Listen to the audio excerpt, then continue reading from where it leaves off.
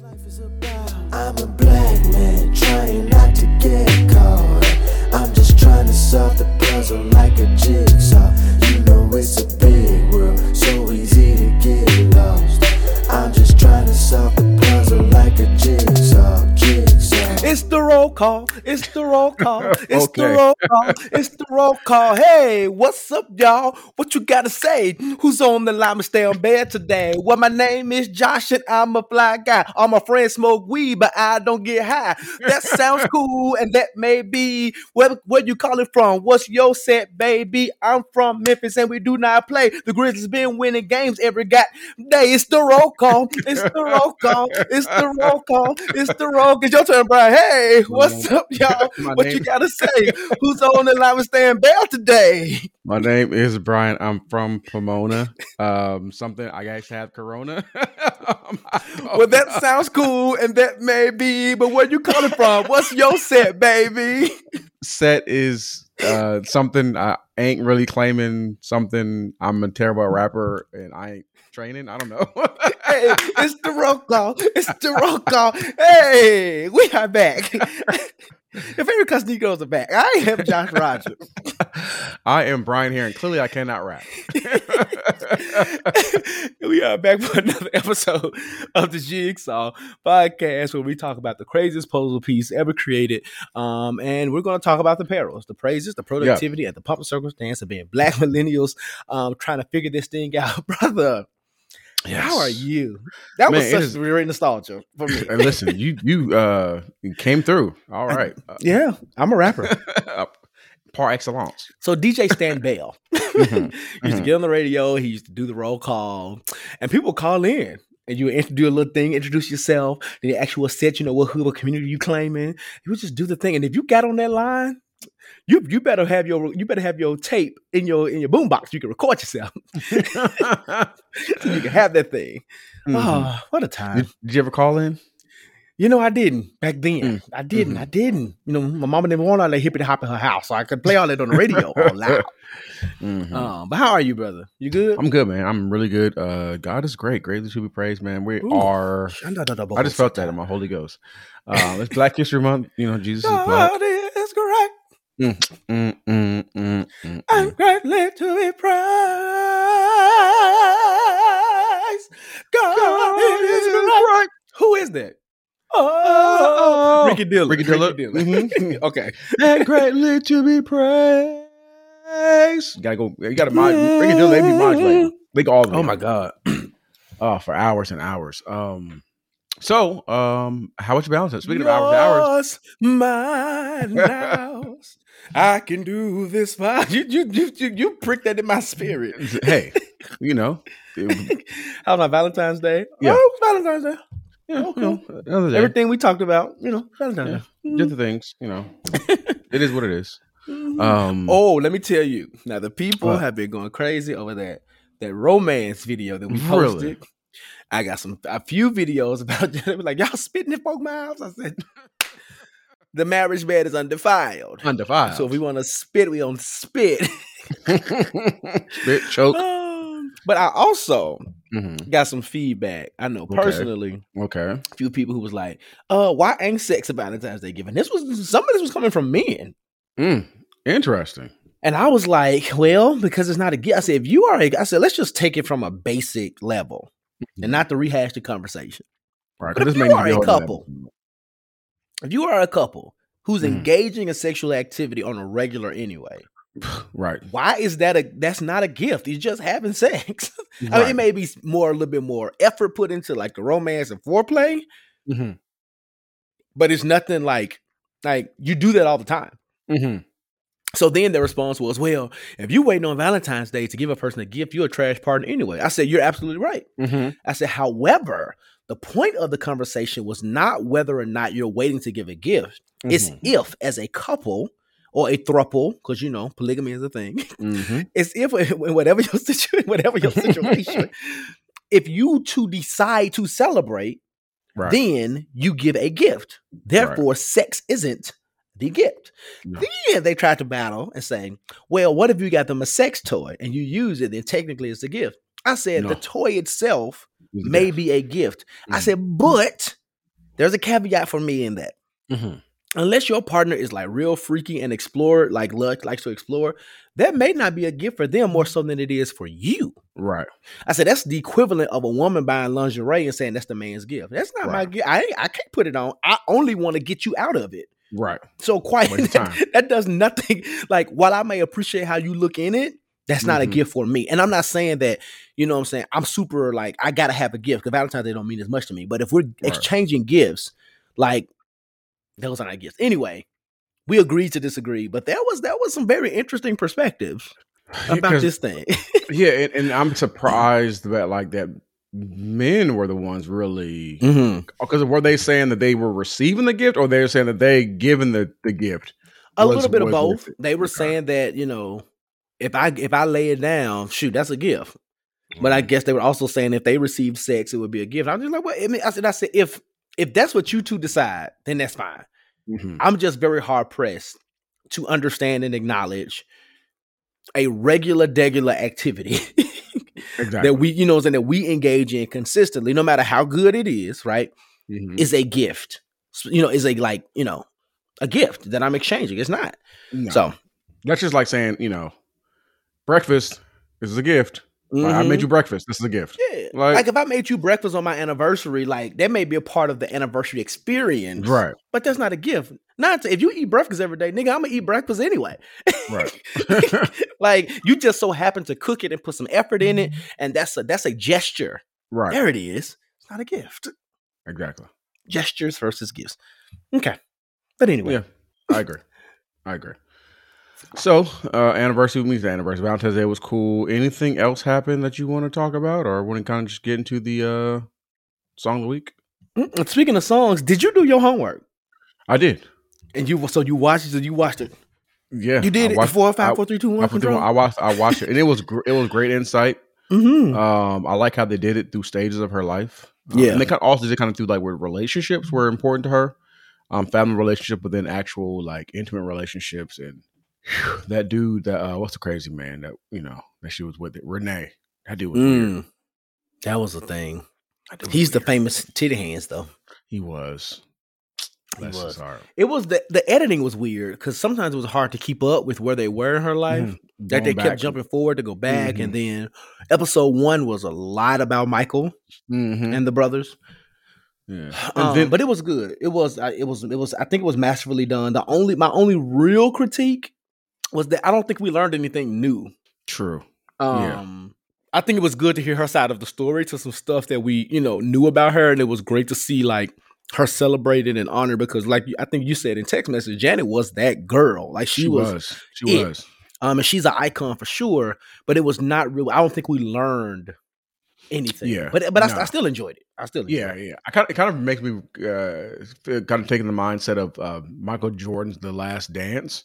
Like we didn't learn anything new about that, but if anything, what it did is just refreshed our memory. Like that nigga was that dude. Right. So, and the same thing with Janet. We didn't learn anything new, but it was like, oh, I forgot that Janet was Janet Jackson. Like she stood on her own, even though she was a Jackson, stood on her own, acting, singing, dancing, entertainer, all the things. Like she, and we were talking about the other day, like, Mary J. Blige is that girl, but I didn't really, you forget that Janet Jackson is kind of on the same level in terms of, large catalog, but also doing some acting things and very influential into whatever, in the music industry. Because there would be no, the Rihannas and, even some Beyonce things without Janet Jackson. I don't think there would be Beyonce. I mean, because like you said, we think Mary's that girl, but I think like world appeal, Janet was bigger.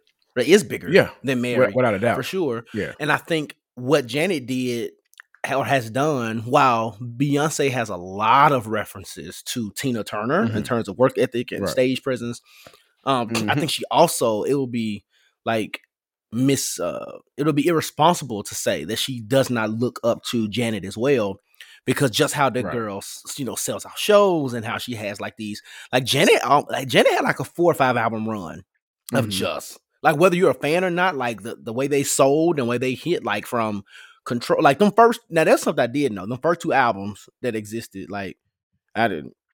I don't know that we cared, but I didn't know anything about that. But like from Control to Rhythm Nation, and then I don't know what's next, but like Velvet Rope, and then like she had like 4 or 5 just boom, boom, boom, boom. The one thing that was disappointing is that sis, you may have forgiven Justin Timberlake, right? But we as a black delegation, it still holds that man accountable because he has yet to really own what happened. Anything. He doesn't own, like, he doesn't even take any. Oh, damn, I don't want to talk about him, but yeah, he performed at the Super Bowl. He got redemption. Yes. And she said she forgave him, but did you catch when they said he called and asked her to perform, and she clearly didn't do it? Right. So, because that would have been a full circle moment, like you know what I'm saying? But she still didn't do it, so I don't know. But anyway, it was good. Glad you watched it, brother. Yeah, I watched it. Glad you watched it. What's next? All right, that needs to be watched. Oh, what next you need to watch? Mm-hmm. Oh shoot. Have you finished? So y'all told me to get on Ozark, and I'm done with the whole series now. We're done. Yeah, we're done. Okay, you finished season 4? Yep. Well, up until part 1 of season 4. Mm-hmm. I wasn't expecting, little spoiler alert, I wasn't expecting Wyatt to be shot like that. Me either. And Ruth is that's Justin Timberlake. She's wild, yo. She is wild. She says F like nobody I ever heard in my life. That is a word. You hear me? Let me tell you who the real star of that series is. It is Wendy. Oh, I hate Wendy. I don't like her either, but she is you can't help, but she is the star. She gets them in the mess she creates. Like she's so manipulative and so bad. Oh, pure evil. She plays that part so well that I'm like, is that really who you are? You know what I'm saying? Like they say like there's certain characters that you look at them and be like, I don't like you because the character you play. Yep. There's no way I would trust her in real life. And she plays that so well. She does it too well. She is the epitome of like a Karen. Oh, she is. She is. Like she's entitled. She feels like she can. And then, Karens with power and money, how they can manipulate and do things. So, one thing I'm going to admit, I didn't know Queens was still happening. Mm-hmm. And I said I was going to commit to this first season. And I still watched it. Mm-hmm. So the season finale came on last night. I ain't watched it yet, but I'm going on Hulu and I'm going to watch it. Okay. It's still bad. It's not getting better. Yeah, it's not going to get better. But the only thing I'm interested in now is because because they were rumors that Eve was leaving because of her baby. But then when they didn't, another spoiler alert, when they didn't kill her and they show her in the beach or whatever she was. Some island or whatever. But now there's they went to this listening party and somebody shot them and they performed. And then the 3 of them get back together. So I'm like, maybe this is how they're going to call Eve back. Mm-hmm. And they because she just had her baby. And since this is season finale, that'll give her more than 6 weeks to, postpartum and all of the other kind of stuff. Right. So I'm just interested to see if they're going to introduce Eve's character coming back. Mm-hmm. Because even though I don't like the show and I might not continue to watch, it'd be one of those things like next summer when everything is on break, I may watch season 2 of Queens just because I'm familiar with the story. Right. And they probably should put it out during the summer when no one's doing anything. When nobody's doing anything, right? So it won't compete against all this other kind of stuff. However, I want to see how if they introduce Eve's character back. Because as bad as it is, they might just throw her back in there in season 2. Like ain't nothing happened. Like she didn't even she didn't even leave. Force. Have you been watching Force? Oh yeah. It's good. Yes. They're setting the groundwork for a hell of a show. It's a hell of a show. Courtney Kemp, 50 Cent. Y'all did it again. I did it again. Like it's good. It's good. It was interesting on the first. Not that I don't watch shows with leading white actors and actresses, because of course we just talked about Ozark. Mm-hmm. But it's interesting because the whole Power universe is so black. So black. That is so interesting to see Tommy as the lead, and then all these white characters surrounding and supporting as in the supporting cast. So that was kind of interesting just from the cultural perspective of this universe. Right. But I think it's gonna be real cool. It's also interesting that he has a black brother in real life. I feel like that was kind of random. That was random. That she and then I don't like the fact that she left the black kid. and took Tommy. Like there was some implications there that I didn't really care for. But it is. I guess it is what it is. I suppose. Yeah, I'm just interested to see how because it's gonna unfold. We know Courtney and how they work. They're gonna give us so many. It's gonna like an onion. It's gonna bloom. All these different layers, right? It's gonna It has to, because he knew nothing about his mom, but yet was close to his white grandmother. Yeah. And she didn't say nothing about her daughter. Like, you know what I'm saying? So like that's anyway. It's weird. But okay. Song of the week. We're going there. Here it goes. I have it queued up just because it's necessary. I understand. It's the roll call. All right. So,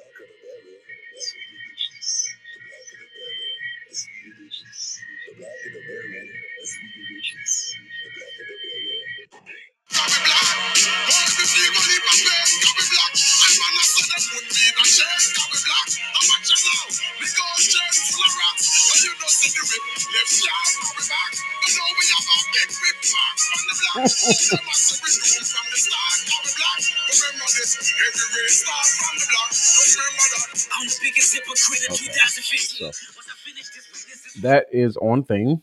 It's called The Black of the Berry by Kendrick Lamar. Okay. The Black of the Berry. That can't be on Pimp a Butterfly.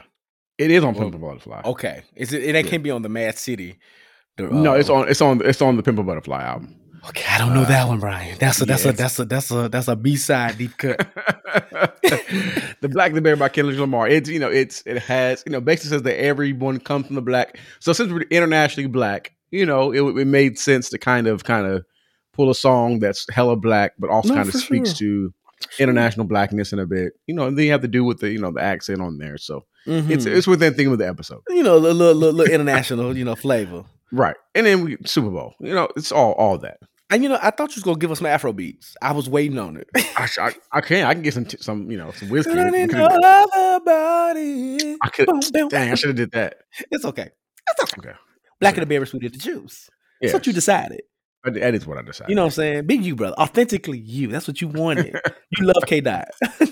I sure do. You love K-Dot. Because you was over there probably steaming in your drawers when he hit the...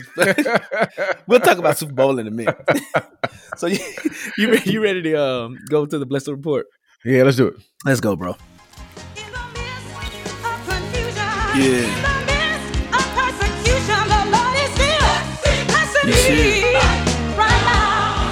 All right, we're here at the Blessed Report where we shout out black folks doing great black things and mostly black businesses doing great black things. So we want to shout out today Just Right Movers. Yeah, Just Right. They say that we are here to provide respectable moving service with our heavenly creators covering, right? Covering over us. And we have personal experience. Josh has personal experience. I have personal experience. Our friends and a lot of our family members have personal experience with Just Right Movers. They moved us into our house, or from our old house to our newer house. Josh, they moved you a couple times? Yep, 2 times. Yep. I think they moved a lot of people we know in the Atlanta area, but they moved other places as well. Black-owned business from the Atlanta area, but they have moved other places as well. They do have an Instagram page. You can go out to Just Right Movers with a Z. Tell them again, bro. Black. Just Right Movers. So that's JUSTRIH.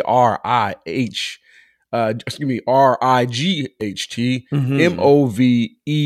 MOVERZ. Just Right Movers. Because S just don't do it. It doesn't. It doesn't use that. Just Right Movers.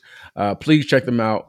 If you are moving anytime soon, they definitely have openings, but they book up pretty quickly because they get busy. So, and they're so efficient, affordable. They didn't cost much, but like you said, they're so efficient. And they pack that truck up. 2 people, bro. Every time I used to move along, I used to gather like 10 of my friends. Right. And what would take us like 3-4 hours, them dudes was had that truck packed in like an hour. Bro. And the whole house. Yes. And they was carrying couches by themselves. Bro, like, they was throwing stuff over balconies. And just like, I'm like, what? Like they have moving down to a science, man. None of our stuff was damaged. None of our stuff was it was great. Great job for them. So I will say this. If you are in a place financially where you can afford movers, right, it is worth the additional invest. I promise you. Because when I first hired a mover, they were the first people I ever hired.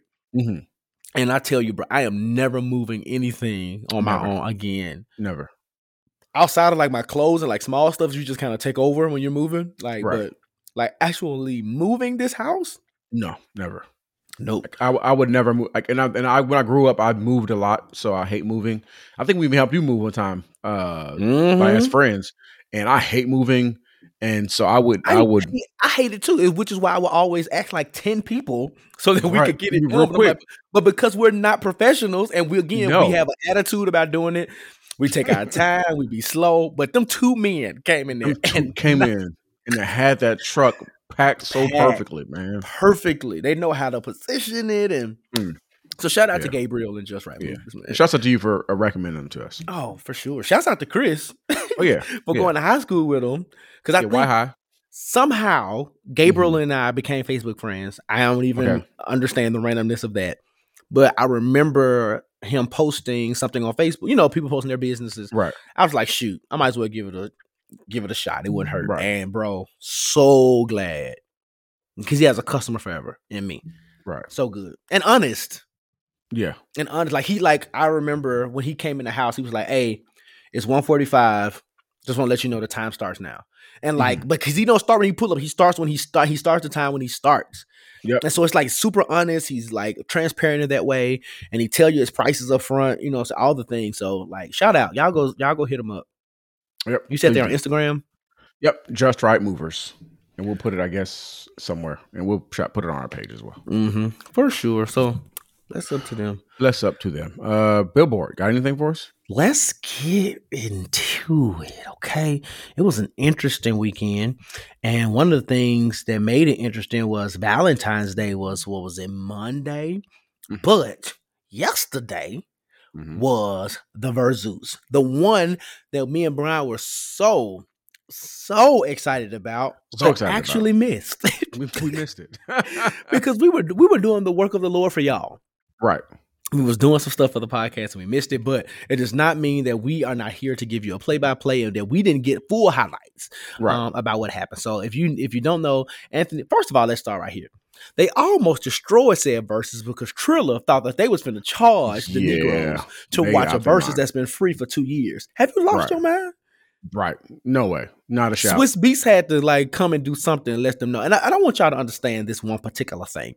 This thing has been free forever. It was always for the culture.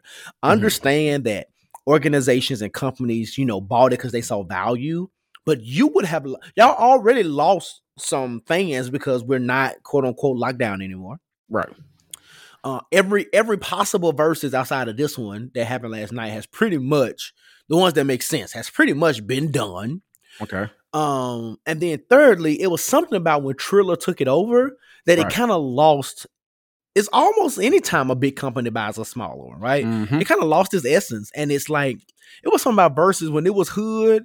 Yeah. And it was technical difficulties. Like that was what's up. That's, you know what I'm saying? And I liked it when they switched from the two people called, doing Instagram Live to actually being in a place like Brandy and Monica. Jesus Christ. But it still had like this personal, you know what I'm saying? These last few have felt very commercial. Yeah. And scripted, and like y'all got poets and opening acts, and y'all starting 3 hours late, and just all different kind of stuff to watch. Look at some Doritos and Ciroc, and we're not doing that. We're not paying. We don't care for that. We're not paying for that. But anyway, it was free. The people ended up watching it, and Versus happened between Anthony Hamilton, Mr. Soul Child. It was a Neo Soul night. So as you know, we've been speaking this in existence since Versus has been into existence. We have, and it finally came true because we're prophets. We are two of the lost minor prophets of the Bible. That's what we are. New Testament. But in round one, there are 20 rounds. So in round one, you had Anthony Hamilton with Mama New Love feature versus The Roots featuring Music Soul Child, and he did Break You Off. Round two, Anthony Hamilton did Coming Where From I'm From. And then Music Soul Child did Merry Go Round. Mary, where did you go? I love you so. I tried so hard to leave you. Baby. Anthony Hamilton did in round three, I'm a Mess. Oh, so let's do this, Brian. Round one, who would you give that to? Oof. I'm gonna go music. I'm gonna go music with you. Well, yeah, I'm gonna go because I don't really know Mama New Love like that. I don't know. Round 2, I'm gonna go with Anthony Hamilton. I will go too. Even though Merry-Go-Round is a great solid song. Coming Where From I'm From was a hit. Yeah, it was. It was a hit. All right, round 3. I'm a Mess versus Previous Scats. I'm gonna go. I'm a Mess. I'm a Mess. Me too. Is a good churchy song. Yeah. Round 4. Anthony Hamilton, Since I Ain't Seen You versus For the Night. For the Night. That's a bop. I would agree. For the night. Yeah, that's a good one. Oh, this one is hard. Round 5. Giving You the Best of Me versus So Beautiful. How does Giving the Best of Me Giving You the Best of Me. Ooh, that's a good one. Amazing. Ooh. He pulled that one on that one. Oh, amazing. Shoot. That one's a good slow dance song. But So Beautiful. That falsetto. Baby, my love. He even named his compilation album So Beautiful. Because he So Beautiful. I'm going So Beautiful. Because I think I'm gonna have to agree, but Give You the Best of Me is such a good song, bro. It's like it's 60-year-old Josh two-stepping. Listen, it's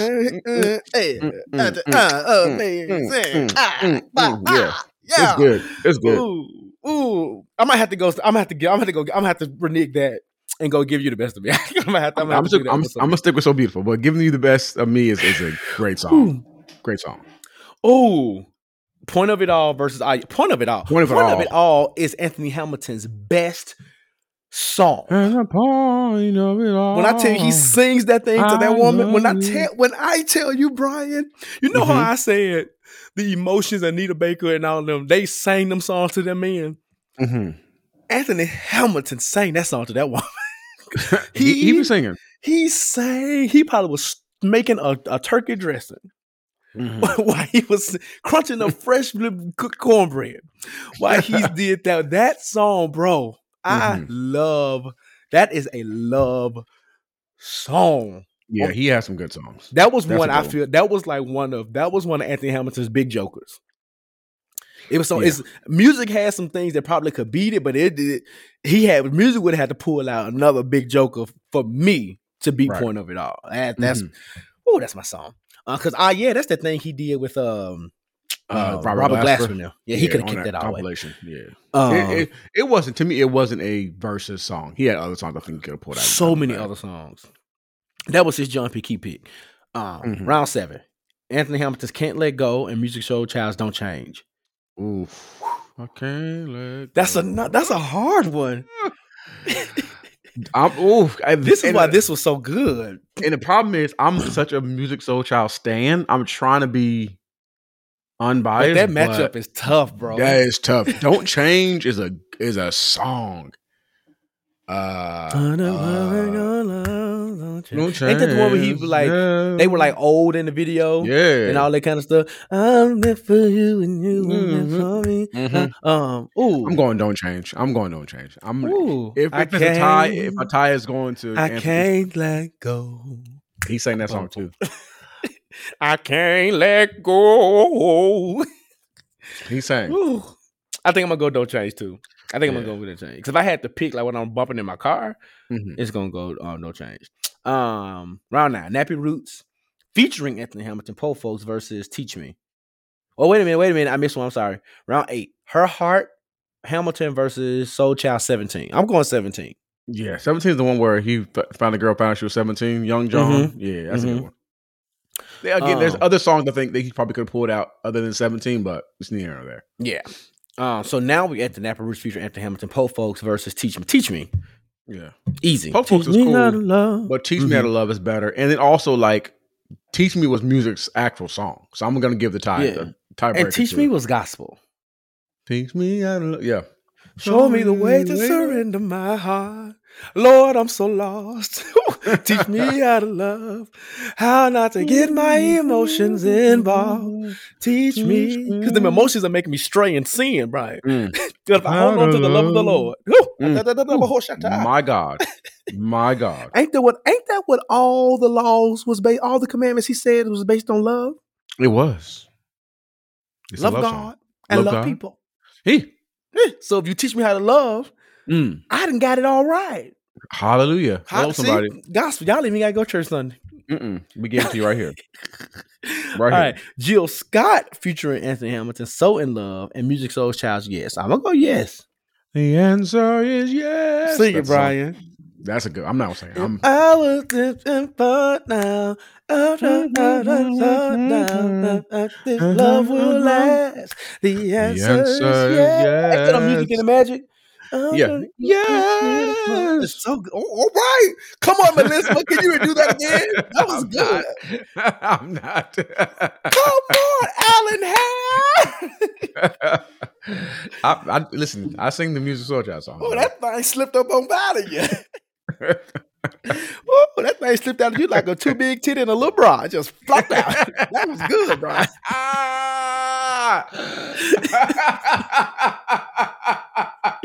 I like it. Okay. Next. Help me, Holy Ghost. All right, the next one is Eric Roberson featuring Anthony Hamilton, Raheem Devon, and Kevin Ross. Lessons remix versus Music Chose Child's If I Woulda Knew. I don't know the other songs. Me either. So if I'm gonna go, If I Woulda Knew, and that's a good one too. Yep.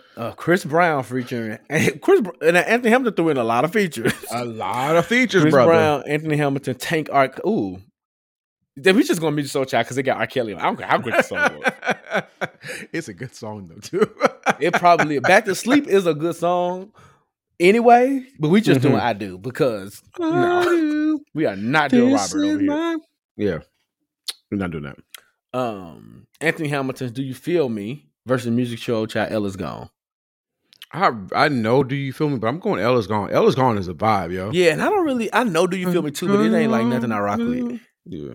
Donnell Jones, You Know What's Up, written by Anthony Hamilton. Didn't know that until last night. Me either. Versus Music Soul Child's Half Crazy. Half Crazy. Top 5 Music Soul Child song. You Know What's Up is a bop. It is.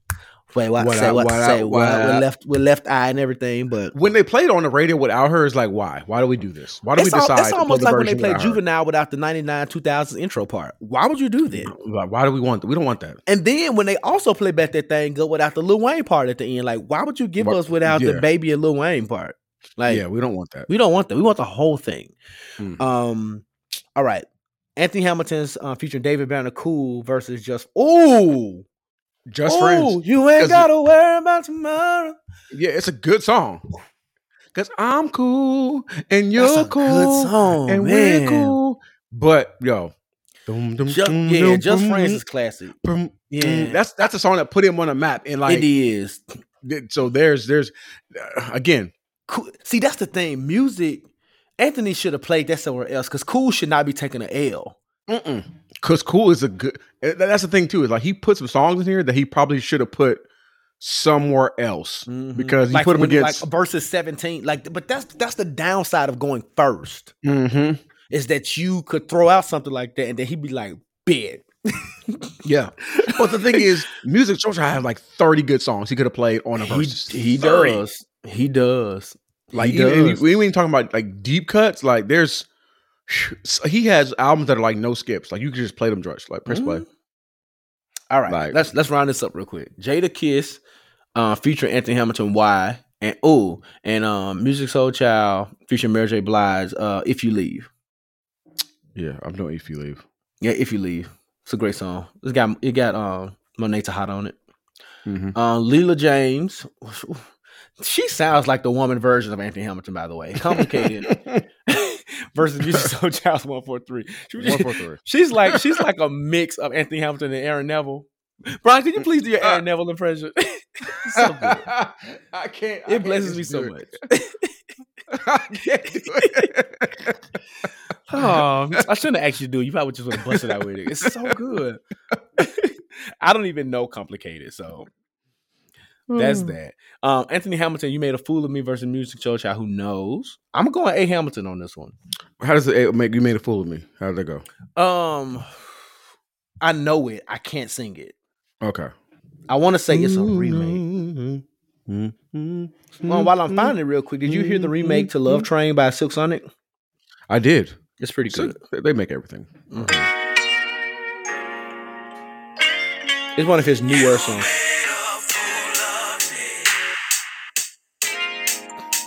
I could, yeah. Yeah, it's not like one of them songs that like I know, but like I know it. You know what I'm saying? Yeah. Anthony Hamilton, Pray for Me versus Music. Love. That's not even close. Love. Now this is where it's tough because Anthony So Hamilton tough. played another big joker, Charlene. He did. Charlene is one of his best songs. I'm actually going Charlene over Buddy. Yeah. Buddy, okay. So Buddy's the song I would play more consistently because it's fun and it's fun. But Charlene is a better song. Yeah, Charlene gives you the thing is sucks. They're two different vibes. Very. Buddy is you get in the car, press Buddy, and you riding around town just giving it. Charlene's gonna put you in an emotional spot and place in your life. You thinking about what my life is like. See, Charlene sounds better though. That's when he should have played Cool versus Buddy. It would have had a better chance going against Buddy than going against Just Friends. Yeah, because Buddy was good, but it wasn't Just Friends. But Charlene was low key one like that was like his. I don't know if it's one that put him on, but that was like one of his peak. Everybody was singing and doing Charlene, bro. Yeah, Charlene is one of his best songs. Mm-hmm.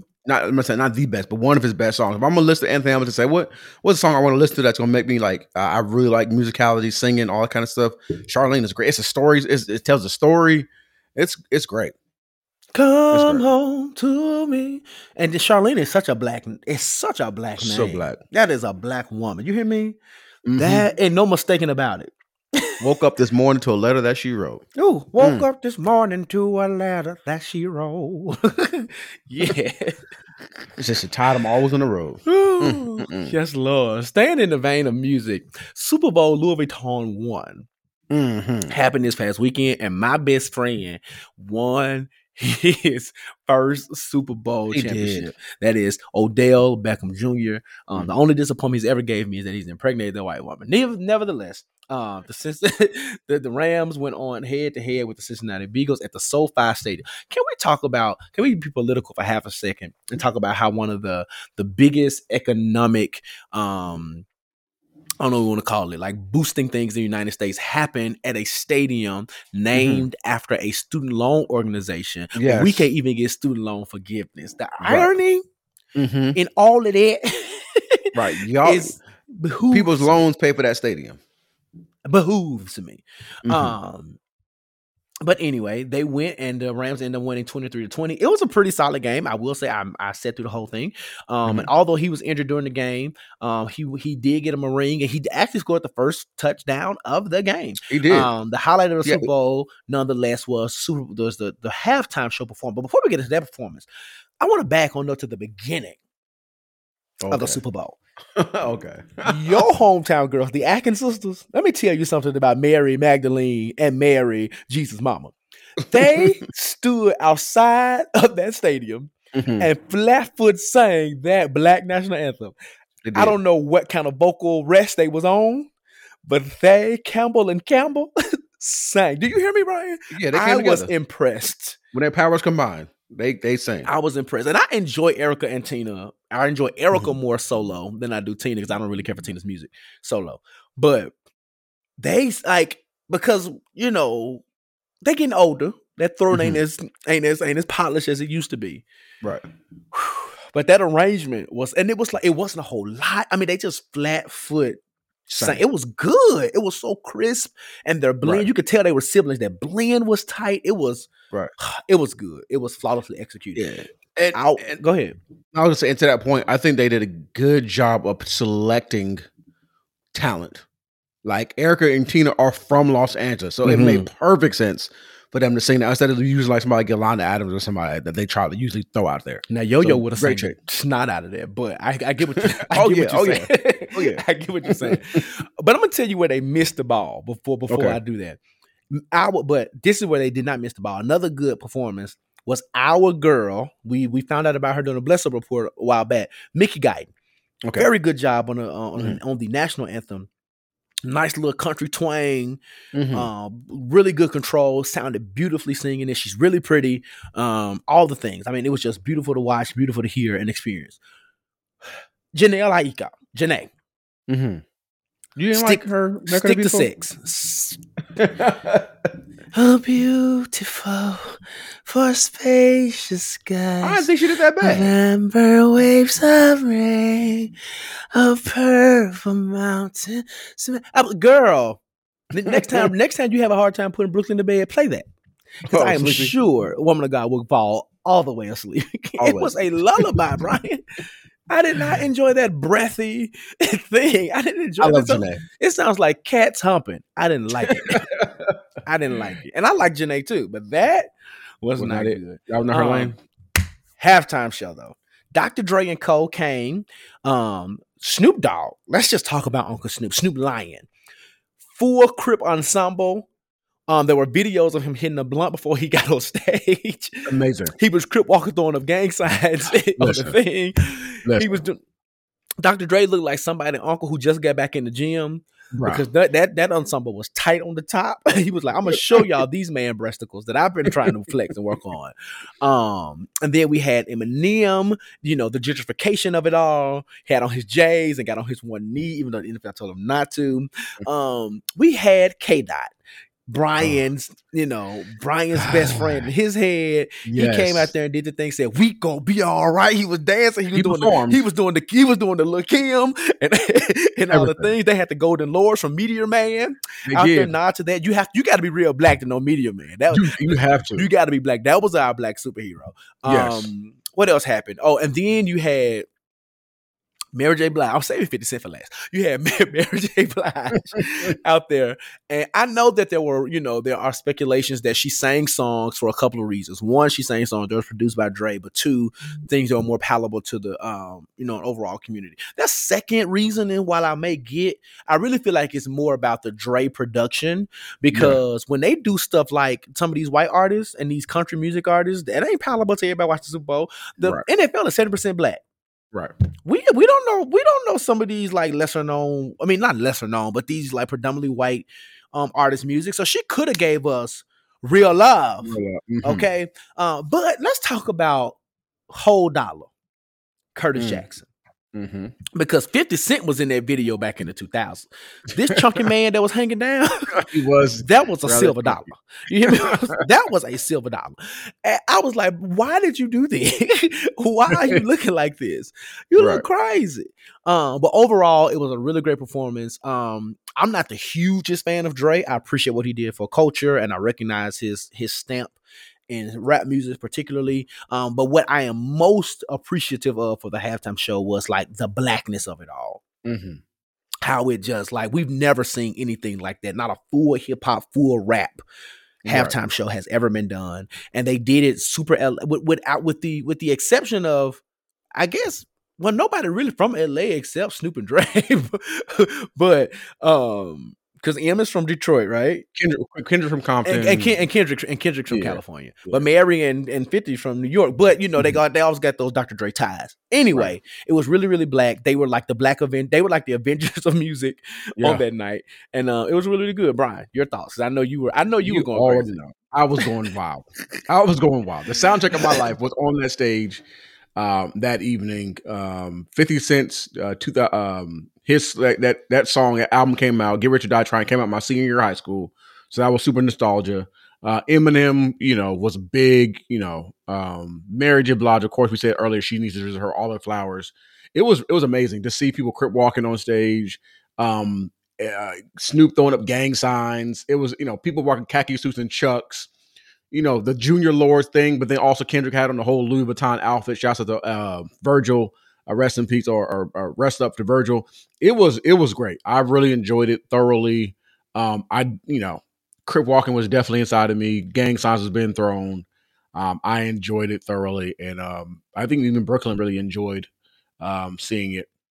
And then I've been really going back and listening to, my misogynistic gangster, rap, murdering, all that kind of stuff. So, I've enjoyed it. It was a great halftime show, and we got to enjoy it because I'm sure for the next couple of years they're gonna give us Fleetwood Mac or like Nickelback. Oh, it's gonna be real white. It's gonna be like Limp Bizkit or something.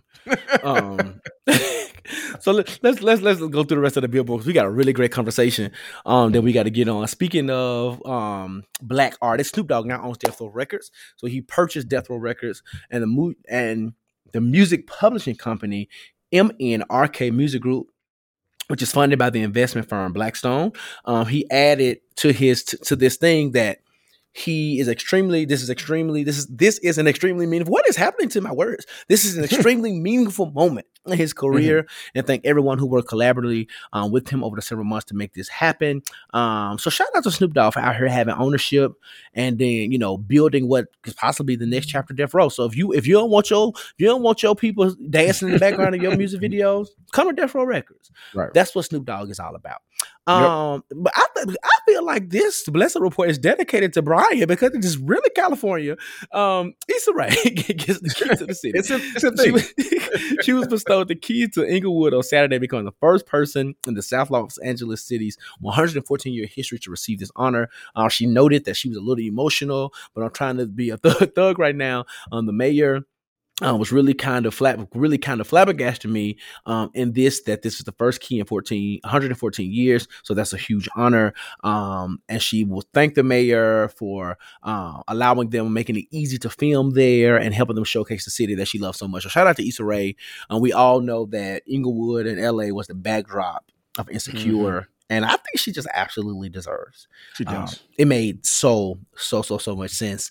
In terms of Black excellence, Aaron Jackson brings home gold. May not have been a golden key to the city, but it was a golden medal. She earned her first gold medal in the women's 500-meter speed skating race. I mean, listen, to say that Black people can't skate is a misnomer. At the Beijing Games. Now, we're going to have to, maybe this is a greater conversation. Because the whole Sha'Carri Richardson drug thing of it all is a thing. But anyway, we're not going to let that overshadow this woman. The 29-year-old Florida native and lifelong rollerblader became the first Black woman to win Team USA gold medal in speed skating Sunday. And lastly, in the billboard, Coachella is back, and they said big middle finger to the sky to the coronavirus. The outdoor music festival, is a bunch of sweaty, usually white people in the middle of the desert. Shout out to Issa Rae again for the best episode of Insecure ever. Yes, the best episode in Insecure. That's one of the best episodes in television history. Ask me. Great episode. For sure, my favorite episode of that entire series. The organizer said that attendees would not be required to wear their masks or be vaccinated or tested at the festival. And this festival draws over 125,000 people. And it's very likely that it's going to draw one of the very similar crowd. Real quick, would you attend Coachella knowing that they don't care anything about the coronavirus? Coronavirus? Right. One, Kanye's heading Coachella, so I'm definitely not going to do that. I'm never going to do that. Ooh, but we need to have a whole conversation. I know we don't talk, we put them in the attic, but the abusive nature. I don't like the Kardashians. Yeah. But Kim does not deserve. I'm not going to get into that though, because we'll be here for a long time. Forever. It might be a whole episode.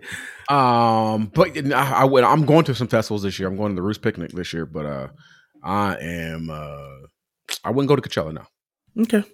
And that's that on that. And I think that wraps up the billboard. Brian, we are going across the waters today. Well, we brought somebody from across the water. Are they really across the water? They are. There is a whole river and stuff right there between Michigan and Canada. So don't do that. Across the water. Don't do that. I know I passed geography. Okay. That's true. There's like a lake right there between. I stick to the lakes and the lakes that I'm used to. Okay, don't go chasing waterfalls. The rivers are the lakes that I'm used to. Anyway, but he is here. We got a good friend, Juju, is here in the living room, so we're excited to welcome him in. I think we may have some maple syrup sitting over here for him because that's the things that we believe that those are the things that the Canadians love. So grab your drinks, grab your pancakes, your waffles, and your fried chicken, because we're gonna make it a little American Black. So we're gonna do chicken and waffles with maple syrup. Grab all those things. Come to the living room. As a sidebar, did your mama let you eat in y'all living room when you was a kid? Because we always telling people to grab their snacks, come to the living room. As a kid, no. No. Mine either. But as a grown Josh, I eat in my living room sometimes. On purpose. So grab all your stuff, come to the living room because we're grown now, and let's have this conversation. Let's do it.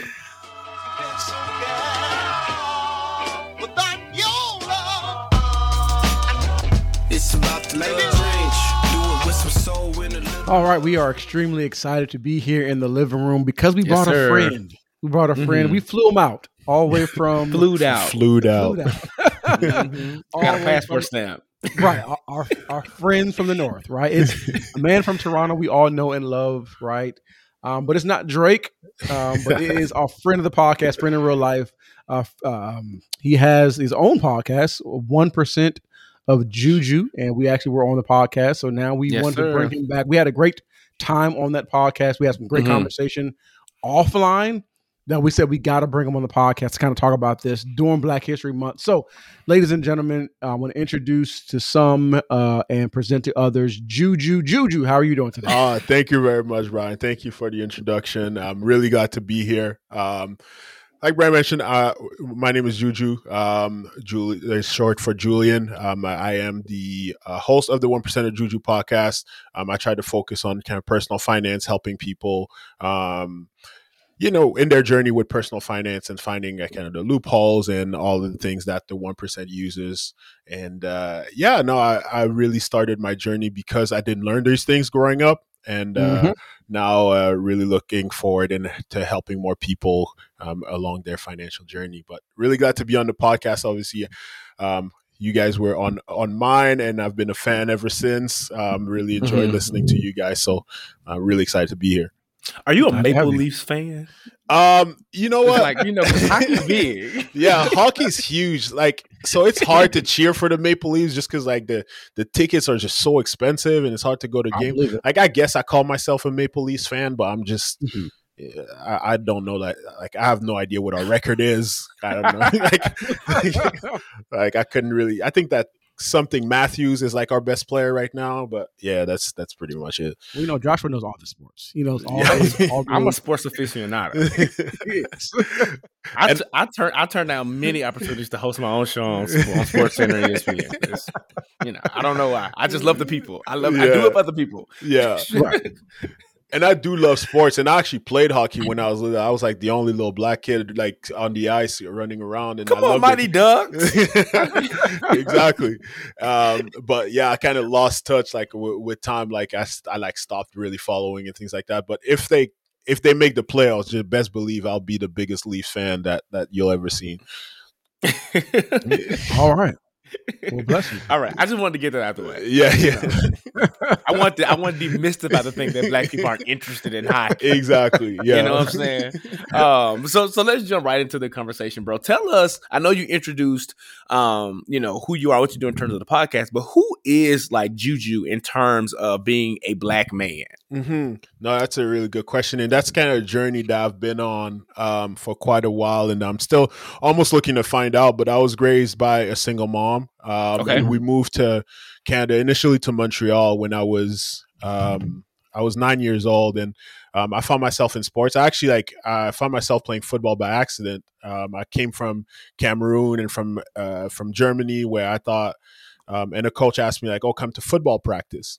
And I was like, oh, great, football practice. Yes, I thought I was going to soccer practice. And then they tossed a helmet on me and some shoulder pads and really fell in love with that sport and fell in love with sports in general. So I played many different sports growing up and up until the point where I had the opportunity to get a Division I scholarship to the University of Minnesota.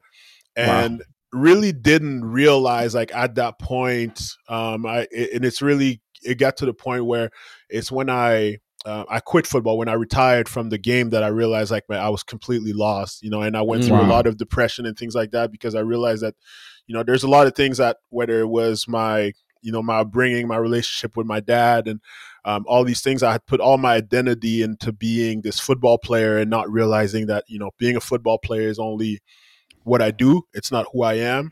And now I'm on this journey of kind of finding out and wanting to give back to the next generation and really having a positive impact on, I'm a Christian person, so my faith is very important to me. And, as I pray and try to figure out, what my purpose and why God put me on this earth, really I'm starting to figure out that I'm really here to have a positive impact and to love and to give back to kind of the next generation.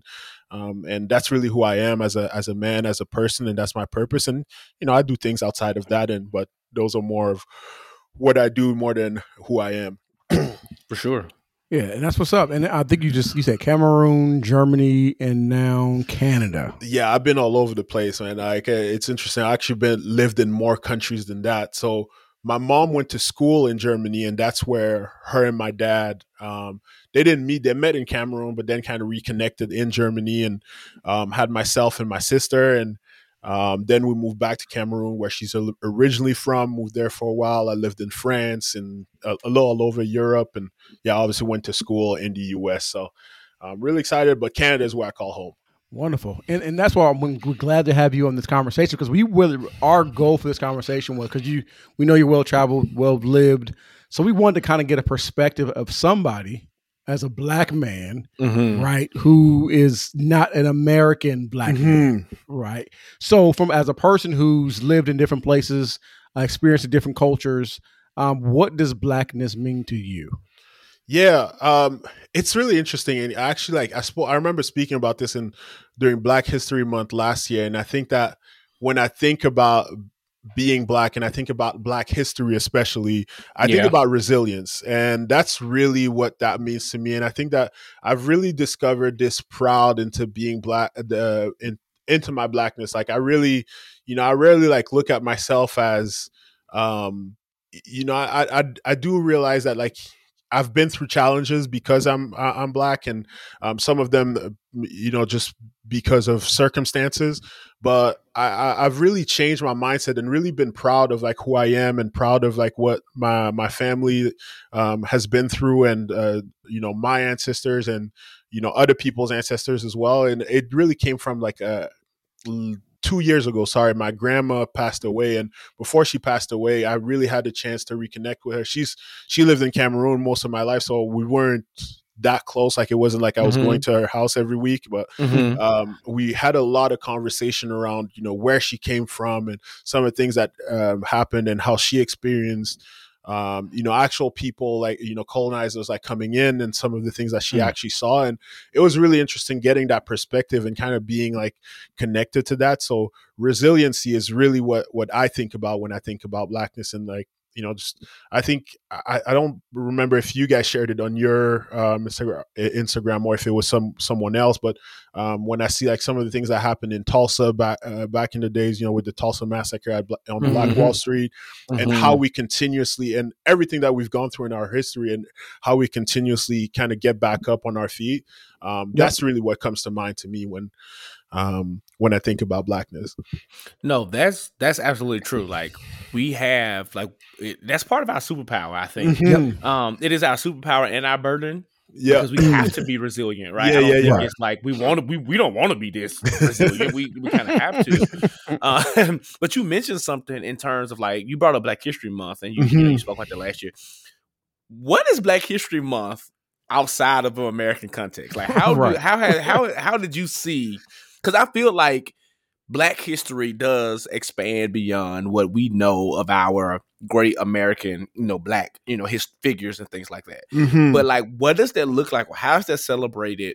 Because I feel like it's still a very American concept to celebrate Black History Month, right? So like, how was that for you growing up, or before you were even exposed to American culture? No, and that's a good question. I think that here it's almost just that.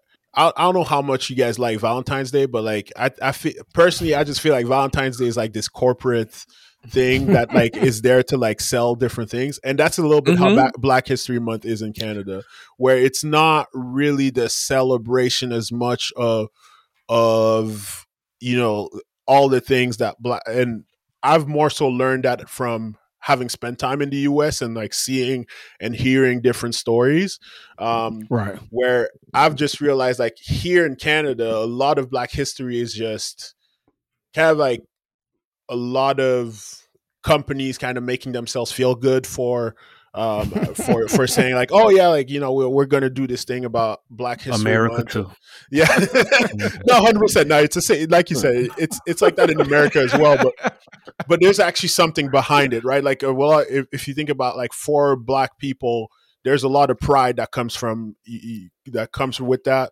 But sure. Here in Canada, like I don't necessarily know like if it's like that. Like it's a lot of people, because a lot of people aren't from here, and I think that that's what sparked the conversation initially when we had the conversation last time, is that in Canada, a lot of the Black people, they're immigrants, right? So they're all coming from different places. So no one really has this attachment to Canada specifically. So it's a whole bunch of different cultures kind of coming together and being like, oh, I guess like you're seeing me as Black now.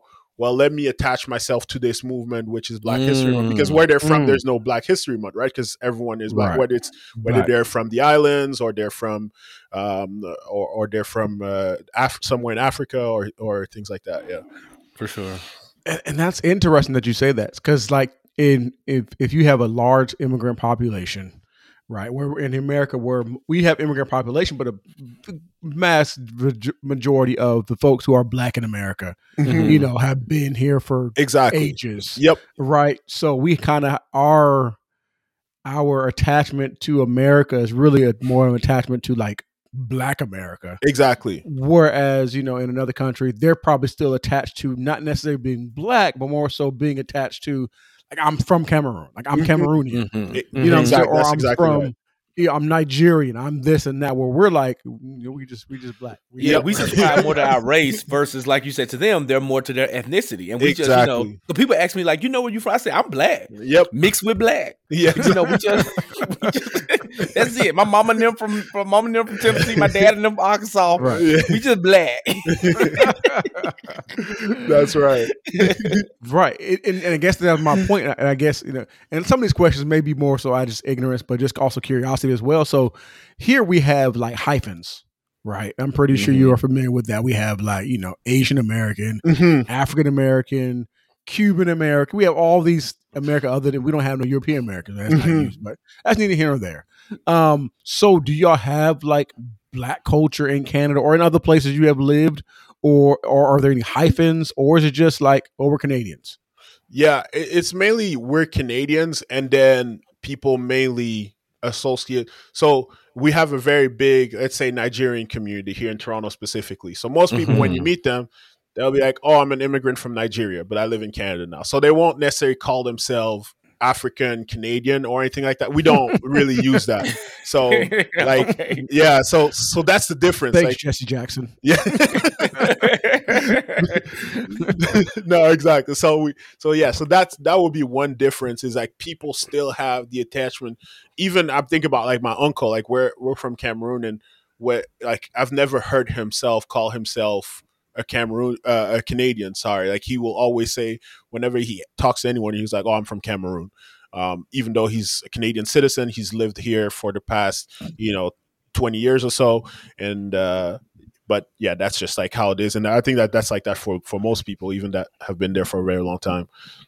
So, piggybacking on what Brian said, it was like, what? Okay, so everybody kind of ascribes to, maybe their country of origin, even if that is Canada. What is Black culture? Like, 'cause I know, like in the United States, there's just some things that bind us together: line dances, potato salad, you know what I'm saying? Music, all these different types of things. Like you would be hard pressed to go in any Black circle and not have a whole bunch of commonalities. Like, we all grew up in the same household. We all got a drawer in our kitchen right now full of Kroger bags or grocery bags that has more grocery bags in them, right? So, like, do y'all have those type of like cultural nuances among the Black community, or is it really just like you said, I'm from Cameroon and this is what we did, and we just gonna keep those traditions alive? Like, what does that look like? That's such a good a good question, because I really don't think so, unless like I'm really missing something. Because I remember like how I grew up, it was kind of like the Haitians, they really like they were really proud of being Haitian, and their food and things like that. And then there's other cultures that kind of come in. Like for me, being from Cameroon, growing up with like, a lot of Haitians, I remember like on the first the first of the year, like eating the soup, the Juju soup or whatever, and being really excited about that, and kind of like piggybacking off that culture. But there's not really like a Black culture where we like you said, like where we eat potato salad. Like we all know about the cookout. We all know about it. Right. So there's not like, we don't have that specifically. And I think that what really binds us is to some extent like some of those social kind of like fighting these like social justice and kind of like that fight towards equality and things like that. And that's what really kind of brings all Black people together. And that's really it in Canada. But like we don't have like a specific culture. And I think that when one thing that I saw from being in school in the US and from kind of traveling like across the US and then coming back here, I see that a lot of people here kind of try to attach ourselves to like the same, whether it's issues or the same culture that, like you said, like there's a whole culture to be proud of when it comes to being Black, where I think it's the same thing here, but we don't have like that specific, we don't have those same things. It's just kind of like everyone just kind of attached to like where they're from like an ethnicity standpoint. Sorry. But y'all gave us Drake. So we are so grateful for Champagne Papi, because you can't tell him he's not from Houston, he's not from Memphis, he's not from Louisville, Kentucky. Like Drake has came over here and became an American Black man. You hear me? And just a sidebar, because I just want to know, like, are y'all hype over Drake like we are in America, or what is that? Man, it's so funny because like we didn't used to be, because like at first, like people in Canada just thought that like he was soft, and we were just like, we don't like that and all that. And then he kind of blew up and became probably one of the hottest rappers right now, if not the hottest rapper. And then people are like, oh yeah, we got Drake and things like that when people tried to allege him. But like at first, I remember when I was growing up, like we weren't even claiming Drake like that, and now it just kind of changed. But I personally, I do love Drake, and I feel like the older I get, like when it comes to like entertainment, athletics, all that, I just like appreciate the grind, because I know like how much time and effort and all of that it takes into that. So I appreciate that. Like I don't even listen to Drake that much, but like I'll claim him and I'll say that he's from Canada. Like, I'll basically say that we're neighbors, but yeah. You got Drake and Justin Bieber. So Justin Bieber, I love. I've always loved Justin Bieber. That's really Brian during Black History Month. Yeah, exactly. We're gonna talk about Justin Bieber. You know the Biebs wants to be one of us. Yeah, exactly. He wants to so bad, and he is not invited. He is standing outside of the picket fence of the cookout. So you didn't like the remix he did with Wiz? I did not like how he gentrified Essence. He can keep his peaches outside of Georgia and take them back where he came from, because we don't want Justin Bieber. That is the worst thing Usher ever gave us, was Justin Bieber. Because you get me started, bro. You're not gonna do this to me. I'm not gonna do that to you. I'm not gonna do that to you. Justin Bieber. Shout out to Justin Bieber. We have like people like Tory Lanez. I don't know how much you guys like them. The Weeknd. Tory Lanez shooting people in their foot. Americans don't really rock with Tory Lanez right now.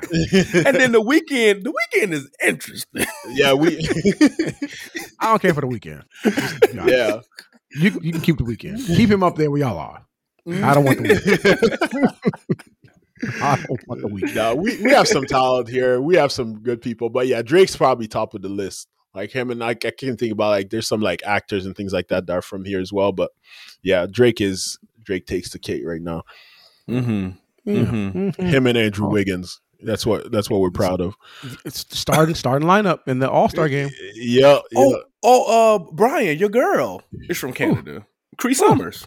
Really? Yes. I don't know who that is. Who's that? So go ahead, Brian. Go ahead. So Cree Summers is a Black icon. She probably got her start in terms of us not knowing who she was on A Different World. She played my girl. Why am I tripping off her name? What is her name, Joshua? Freddie Brooks. Freddie. So she was one of my first crushes when I watched Different World. But then she turned into like this voice actress. So if you watch any of the cartoons in the United States, she is probably on one of those shows as a voice actress. So she's been working for a long time. I didn't know she was Canadian. Yep. So I went to her wiki real quick. She was born in LA, but her parents are Canadian. Okay. So she's one of us though. Technically. Yeah. But it did say, hold on, she went to school. She started public school in Toronto though.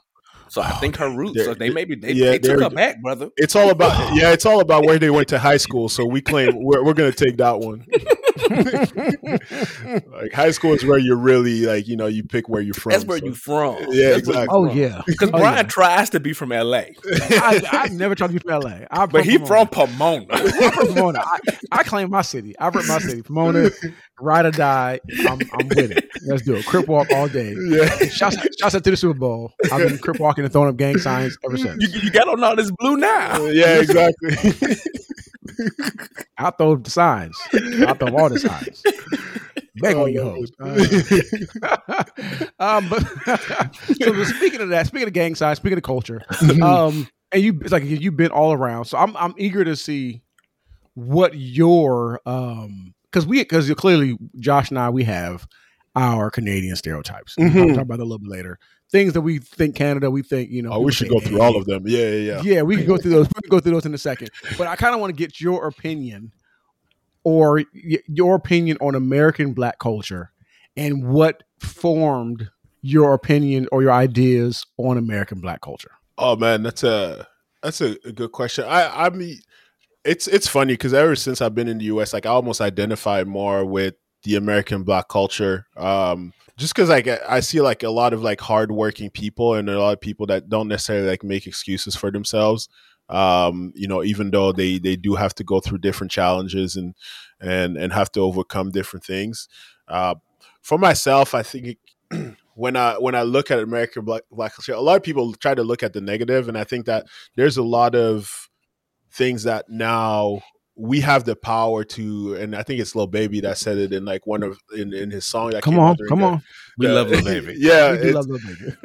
And he said, we have the power that we need to have, and it's about us. And I think that when that's kind of the message I want to share, whether it's here and whether it's in the US or in Canada, is, it's on us. It's going to be on us to have each other's back. It's about, last time when you guys were on my podcast, you guys spoke about encourage Black businesses, buy Black, right? Like we have the businesses, we have the talent, we have everything, let's start, having each other's back. Let's buy from our own businesses. Let's create our own businesses. Before this, I was in a meeting with someone I went to high school with, and we were talking about real estate together. Like why am I going to go do business with a realtor, with a white realtor, where there's plenty of Black realtors that are trying to make it and are just as talented, that have the same knowledge and things like that when it comes to real estate. So that's kind of like how I'm seeing from the outside in right now. Like I still think that there's not enough of like us sticking together, and I see that both in the US and in Canada, where it's starting to get to that point, but I think that it could be better. So were there any, I know you said you kind of shy away from the negative, but are there any like shocking stereotypes or things that you found that were true? Like, what I'm saying? You saw Love and Hip Hop and was like, that's her. Because I remember in high school, I had the privilege to be an exchange student for a pretty significant amount of time. And I went to Castellón, Spain, a little bit outside of Barcelona. And when they were asking me certain things about the United States, they kept having all these references. And I'm like, it kept sounding real familiar. When I finally asked them, I was like, where did you get that from? And they was like, well, we saw it on The Simpsons. And I was like, what? But that was their that was like one of the few American, especially in that, because Castellón was like a village. Almost like a suburb, but I'm talking about like maybe 2 or 3 hours away type of suburb. So like, Brian, it's almost like Savannah to Atlanta, right? So they really, what I'm saying? So like, I think it was like that 70s show, Family Guy, The Simpsons, like those were their references for American culture. So they were real shocked at me. They're like, ain't no Black people, none of these shows we see. And then like all the stuff y'all do, and I was like, so Homer and them ain't America. It's not like it's not an accurate. Well, it could be an accurate depiction of some parts of America. Yeah. So I guess I'm interested in knowing, like, was there certain things you were exposed to about Black culture before you were like engrossed in the culture? Because the other thing, you said you went to the University of Minnesota, so you also went to one of the whitest places. I could have went to Montana or something like that. Montana's whiter. Is whiter than Minnesota. Way whiter. Yeah, exactly. My wife was from Minnesota, and I was so shocked to see so Wyoming. many Black. I just knew her family was the only Black family Yeah. in St. Paul and Minneapolis. But was there anything that was like shocking or confirming about Black culture, once you got over here?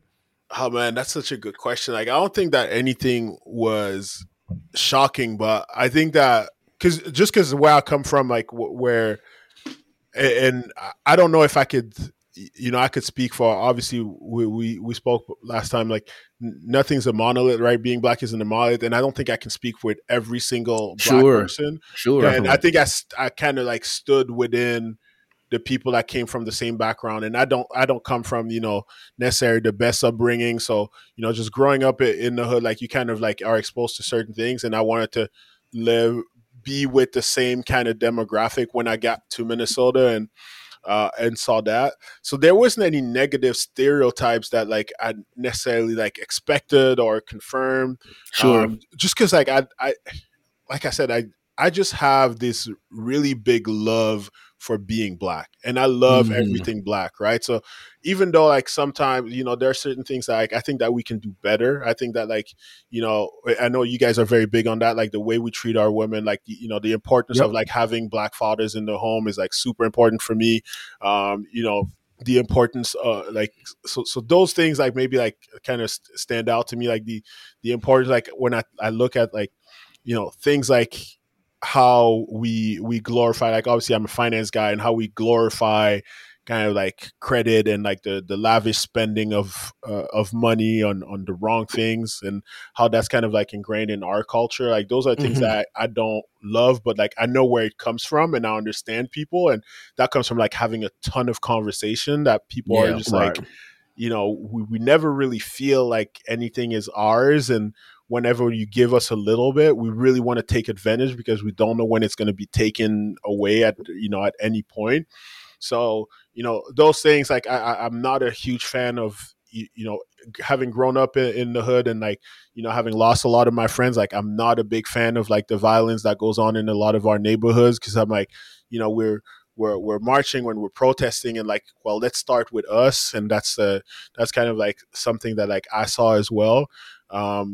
And overall, those are just things I think that like with time we can get better at, but none of it deters me from like having like a very deep love for one, being Black, and for the Black community in general. For sure. Brian, you said you had some stereotypes about Canadians you want to talk about.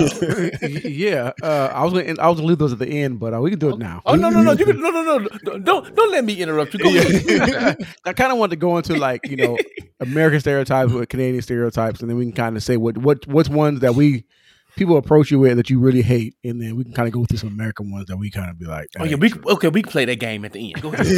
I liked it. All right, so even within that, okay, so we kind of talked about where your views were formed and stuff like that. So we probably said media probably informed some of your views, like music and television shows, probably the Fresh Prince or what have you, or something like that. Oh yeah, that's what I grew up on. Yeah. Yep. So that's your probably a lot of people's image of the U.S. is probably through music. I think you said when we were on the podcast, you said like, what music was it that you first started listening to as American that you were like, oh, okay, this is interesting? I think it was like hip hop or something like that it was. Yeah. So and that could be something that like I can speak about, where I always thought that like that was Black culture, like that like hip hop was what it was all about. But then I moved there, and like people are listening, like you guys were talking about, like listening to jazz and listening to blues, and people are into, like, especially Black people are into all types of different things. And the R&B, right? Like, and I think that would be one thing that like was like really, really cool, because I just always assumed that like, all Black people listen to was hip hop when it comes to the US. Yeah.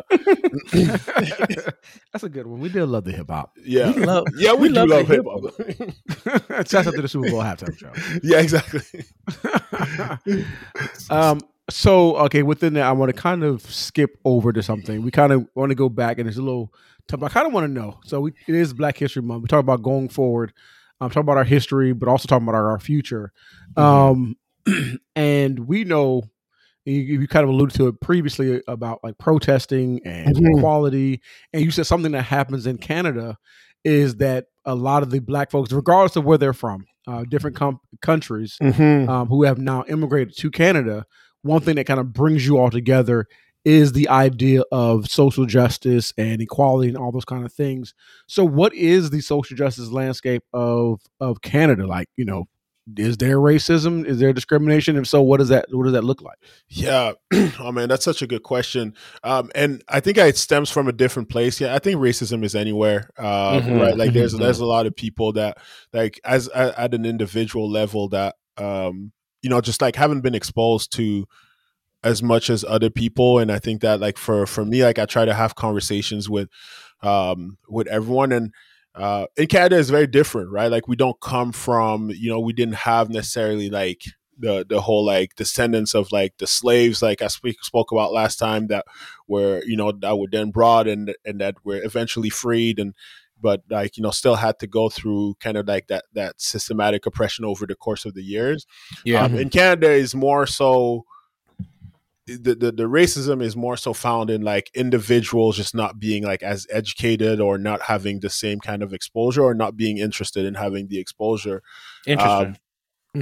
And like I don't know if I can say like confidently like one way or another that it is or it is not like as systemic and like where I can like really trace where it comes from and things like that. So that's just like something that I'm not like ready to speak on, and not because I'm not educated, but just because if you look down to our history, you can't really trace like where it comes from. Where for you guys, it's really clear, right? Like 400 years of this, that, right? Like so, yeah. So there's kind of like steps there, but in Canada it's like very different, and so it's hard for me to say like, oh, it's part of the system or whatnot, but it is hard to just like having lived there and like seeing that and then seeing a lot of people, like I think it's sometimes a little disingenuous when from my standpoint, when I see people just kind of jumping in and being like, oh yeah, we're going through the same things as Americans. Like I don't know if I necessarily like that all the time, because in my mind, I'm always like, well, we came here for an opportunity, and although we're trying to integrate and like work with these different people, and for me, my solution has been kind of like having conversation with people and trying to educate people, and I found myself in conversation with interesting people. I've found myself in conversations with people that were blatantly racist, that kind of told me to my face that they didn't like Black people, and okay, it's hard, it's uncomfortable, but when you take a second and kind of like hear them out and you understand like where they're coming from with that, like it's not something that I will necessarily agree with, or I'm not like going out to dinner with that person every single day, but now I can live in the same world as that person and just be like, well, listen, they're going to have their own opinion. I didn't necessarily change their mind, but it is what it is. But like from a social justice standpoint, like a lot of it is very kind of like corporate, is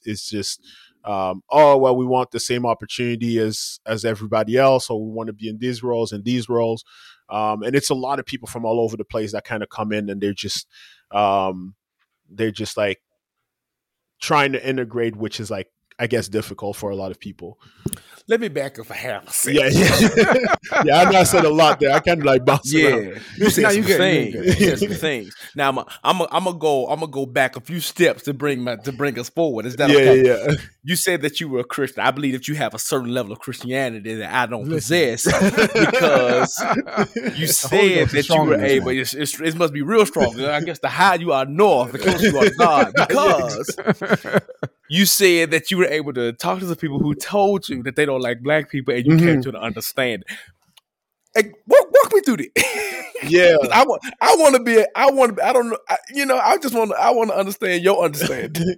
Yeah, no, and I guess like I didn't necessarily want to put that like their business out there, but I'll tell you guys, like it's a friend of mine, and his grandpa worked as a police officer, and two of his partners got shot by black people, and he kind of like with time, like he kind of built up that anger and never really dealt with it. So, by sitting down and like having that conversation, at least like I was able to kind of explain to him like, well, some of the things that I had to go through over the course of my life, right? Like from me growing up with a single mom and, me growing up black and sometimes people overlooking me for certain opportunities or not. And the way I've been treated throughout my life where like, really, I went to school, like at some points, like being kicked out of school and really being torn down by professors at time because they didn't want to really invest in the little black, somewhat troubled kid. And we were able to sit down and have a conversation where, we didn't necessarily leave and have like this mutual understanding that like, okay, well, we're now best friends, but he understands like where I'm coming from with some of the challenges like I've been through, and I understand like he didn't just like decide like, oh, well, I open the TV, I see a rap video and I decide I don't like black guys. It comes from like a deeper rooted thing. And that's okay. Like, so for me, I could easily be like, well, you got to get over it. But he might be like, well, you got to get over it. So I think that, kind of trying to lead with love. Like, I'm not going to tear that person down, but at the same time, like, I understand that like I'm not meant to be friends with everyone in this world, and that's okay as well. Okay. Yeah. Right. Okay. Yeah. I guess. Context. No, for sure. Because I think like that's a trauma response. Mm-hmm. And while, we may be joking and honest, I don't know that my response would, I don't know what my response would have been. Mm-hmm. But I do think understanding that story, because you're right. I've been mistreated by, some white people. Mm-hmm. But I also have not cast this like holistic, this holistic hate among other people. And I think that's the interesting point to that story, right? Like, why not be mad at those individuals and be like, but all black people, because again, no race, no human, right? Humanity is not monolithic. Exactly. But specifically within different races and cultures and creeds and ethnicities, we're like even more not, the nuances increase. So we're not a monolith in any regard. So that's just super interesting perspective. It provides context, right? I still think that's like, I have my feelings, but it does provide context, right? But I think that speaks to the black plight is the fact of like Juju does something, and then all black people are like that. Chad does something, and it's just Chad. It's just Chad. And it's exactly, it's just funny how like there's kind of that double standard where it's like, well, no, like when we do something, it's like, no, not everyone has to be that. But like when you guys, one person does something, I'm going to label all of you guys. And, that's kind of the sad part. And that's where I've tried to start understanding that, like, I'm going to treat people as people, right? I'm going to treat everyone as an individual. And there's some white people I don't get along with. There's some black people I don't get along with, right? And there's some white people that I love. There's some black people that I love, some people that are all over. And, sometimes for me, just getting to the realization that, okay, well, if I don't like someone, maybe it has nothing to do with their skin color. And I would just hope that people give me that same opportunity. And they haven't always, they didn't always, give me that same opportunity. But, I'm more and more okay with it because I'm like, if that person is not going to give me that benefit of the doubt, it's probably not someone that I want in my life anyway. So I'm just like, you know what? It's okay if people still are stuck in that mindset and things like that. It's fine. And I'm going to create, like, once again, we have the power we need to have. I'm going to create my own opportunities and I'm going to support my people. Yeah. So I think we already, one of the questions I was going to ask is, have you experienced racism? And clearly you have. And has there been any major or mass struggles for, like, for equality for POCs, but specifically black folks in Canada? Or is it something, it's more so just, social classes or things of that nature? Oh, man, this is hard. I can speak about my experience because that's one thing I always try to be careful of, and just being like, no, there hasn't been, and like someone else is like, well, that's not what I experienced. But I did, like, for myself growing up, when I was in school, I told you guys, like, I kind of like went to school in not the greatest of neighborhoods, and my mom decided to move to a small town that was predominantly white. And I went to a school that was all white. There was two other black kids in my school, in my high school at the time. And I remember getting bullied like as a really young kid by people that were, me coming in as a freshman. Example, like our school system is a little weird, so like we don't have the same grades. But like imagine like for me being a freshman and being bullied by seniors, and me going to like teachers or principals or superintendents and then just telling them about the story and them being like, well, what did you do? Because like they always assumed that like I was kind of that troubled kid. And I had like a lot of teachers tell me straight up like, oh, you're not going to amount to anything unless it comes to sports or something like that.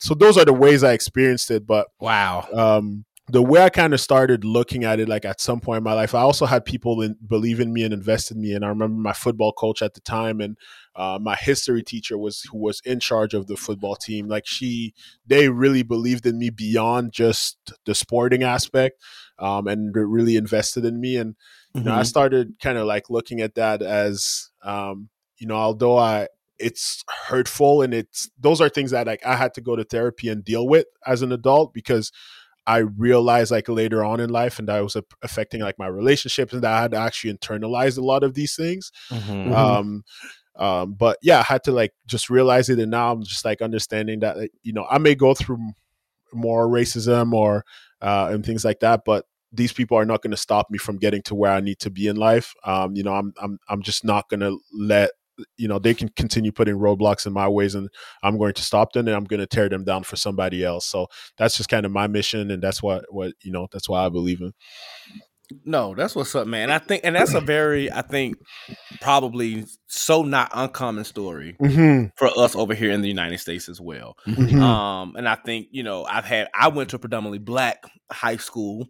But there was still, I think part of what we deal with in America, in black culture, is some of the systemic issues that exist among us has been, centuries and years of, white people and ideologies that has pinned us against each other. So we have those kind of like, I think I've talked about it on the podcast before. I grew up in this area called Whitehaven. And it's a predominantly black area, but Whitehaven High School is like a flagship high school. They get a lot of money. They got great sports. They're an optional school, which, if I get into that, that'll be a whole nother podcast. Yeah. Then I went to a school down the street called Hillcrest High School. Now, originally, Hillcrest was built because Whitehaven was booming and bustling. They needed another school in the area. Over the years with gentrification, well, not necessarily gentrification, but the divestment of resources and then white flight, Hillcrest became the lesser funded, 100%. Also divested school. And because I was fortunate enough to have parents who really pushed education, it didn't matter where you went, you're going to, maximize the opportunity. However, that did not mean that teachers were not looking at me and I was like, you the kid that's going to make it, Josh. Yep. And we're going to throw you, versus I had other people who probably were just as intelligent, had as much talent, who, if they had some of the same opportunities, could have, advanced and probably done more. Who's to say? I'm not sure. But I'm just saying, but I also had friends who went to also predominantly white schools who faced some of the same things. They didn't have access, so it's almost like one of the things that's really real here is like, it's that catch-22.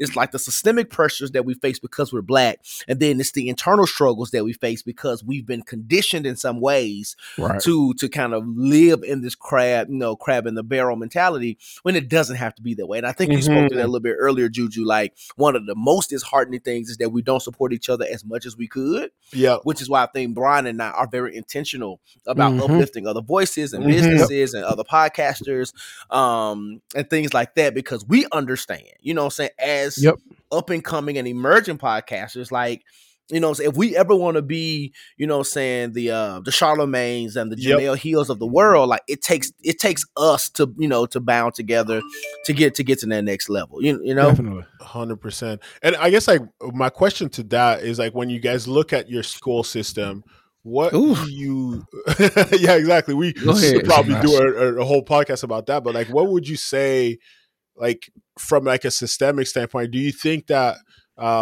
because like that's something like I've been like reading up on as well a lot, and just I want to find like solutions to that. And like I said, like a big thing that I want to do is tearing some of these barriers down for others. But do you think that like with the issues with you guys have around like school choice and things like that those create some of these issues where we're pushed into some of these bad funded places? Or okay, so school choice is really about white folks. To be honest with you, in my opinion, I think white folks, they want to go to schools they want to go to. So a lot of the stuff when it comes about choice in America is really like white folks or privileged folks wanting to kind of control environments, and a lot of it underlying it's underlying segregation type things, like we want to do this, we want to go there. I don't want my kids to go here. I don't want my kids to go there. To where even we have some situations where black folks have been arrested and put in jail for putting their kids in I saw that better school districts. But to me, the biggest thing is really funding, right? So I was about to say that it's resources, right? It's resources, and what is painted is they're doing bad not because they're in a terrible neighborhood. They just are just bad kids, so we're gonna put them in 100% bad school. So low earning neighborhoods. So it's based off of taxes. Yeah. So the funding comes from the taxpayers. So if you're in a neighborhood that earns a lot, then of course your schools are going to be better because the taxpaying dollars go toward that school. So it's really funding. Funding is the biggest thing. And it, and then on top of that, you have teachers who are underpaid in the United States. It's probably one of the most underpaid professions in the U.S. in education. There are teachers. So then you have teachers who most likely don't live in the communities with these black kids, don't understand black kids, don't understand, or even brown kids, black or brown kids. So they come to these neighborhoods teaching these kids. They have no connection, no nothing. They're here for a paycheck. 100%. And, they're just here to do it. And then the first thing that happens when Daquan is sleeping in class, not considering the fact that maybe he had to stay up at night and watch his siblings because his mom was at work or whatever, not understanding the circumstances, he's sleeping in class, he's a bad kid, send him to the principal's office, or we're going to suspend him. Or if people are acting out, you don't know what's going on at home. All these things. So it's really based off of exposure, it's lack of lack of exposure to what black people really go through, lack of funding on the part of the schools, but also lack of teachers. There's no one in the world I would be like, hey, you should be a teacher in the United States. Like I would never encourage somebody to be a teacher, even though we need really good teachers. Like we really need them. I just think they're underpaid, underappreciated. Like parents do not appreciate teachers. During the pandemic, people cared about teachers initially, but then, then they want to throw them out there to the COVID streets. Yeah. And most of it was certain parents in certain neighborhoods. I'm not going to talk about, certain Europeans, but it was really them who are the main ones, who want to put their kids in certain schools. I don't know. I went around the way, but that's pretty much. No, and you're right. And Brian, that you did a really good job kind of summing it up. But one thing, like if I can just speak to that, like when we don't have these resources and fundings, like it leads, and that's the systemic thing, right? So like even if we pivot the conversation just a tad, like when we even think about crime, they're like, oh, we need more police. No, we need more resources because when communities are, divested from.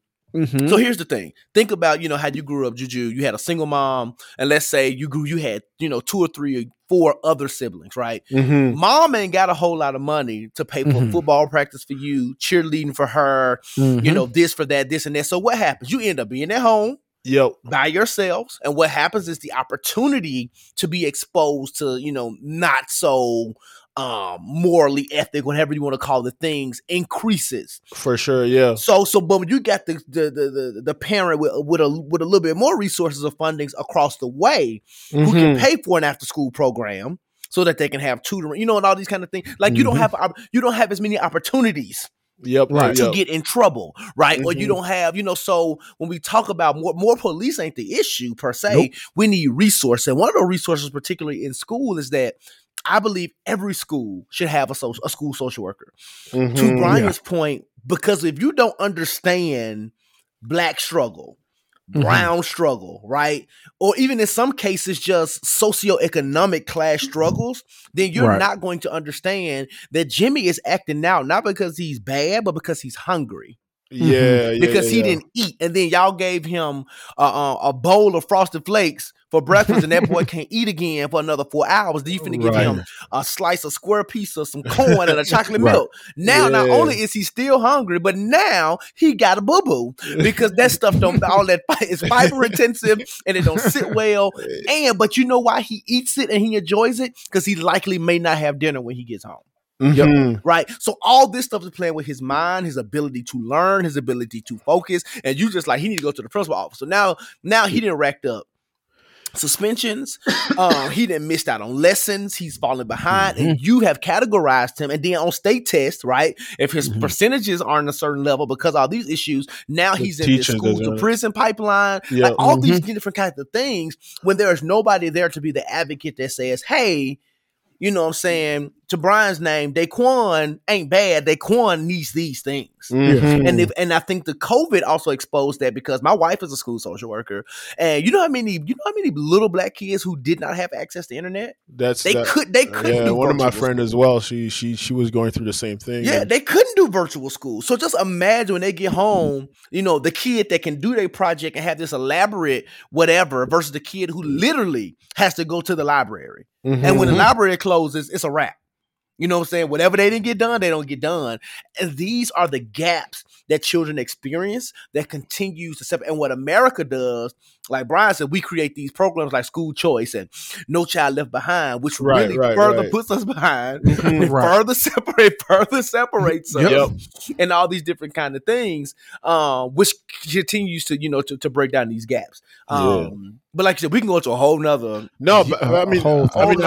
I love that. But yeah, I do love that because those are things that like I'm always like so interested in. But you know, as I go through my journey, like I had to kind of sit back and realize like it's not as easy of a fix. And I always ask myself like, how much of that is on us, right? Like how much of that is on me as a black man being like, you know what, I need to be more responsible and teach more men to be in the house because we can't leave those moms to like do this stuff on their own, right? Like how much of that is on us and how much of that is on the system. And that's why I like to sit back and kind of like, you know, listen to different people's experiences and and all of that to really understand, you know, how much of that can we really control and how much of that is going to just be perpetuated by the system. But no, I appreciate that perspective for sure.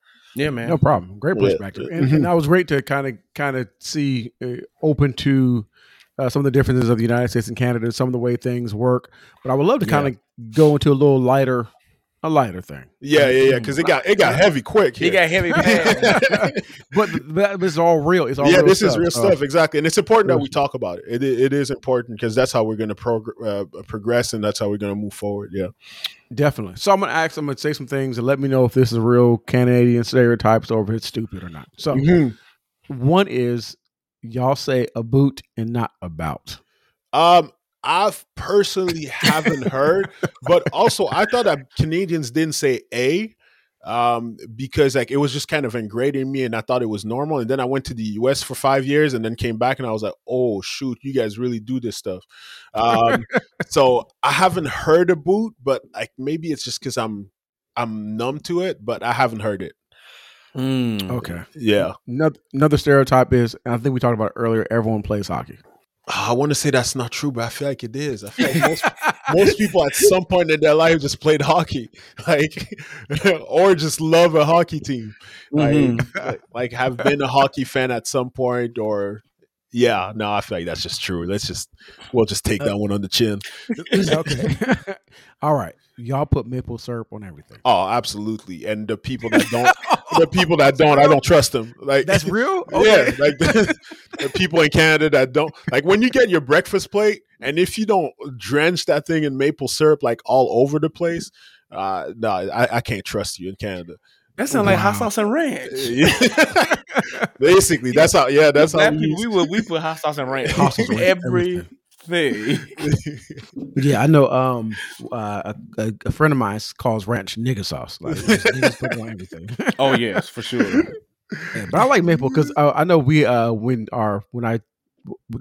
Canada, we had some offices in Canada. Anytime anyone goes to Canada, they bring us back those like maple cookies. like sandwich cookies. Yeah. No, those things are amazing. Those man. are it. And I think you said you like maple syrup. You probably haven't had like the real maple syrup. So next time I'm in Atlanta, I'll bring you guys some of the real good stuff and some of those maple. Or we just come to Toronto. Yeah. That's even better.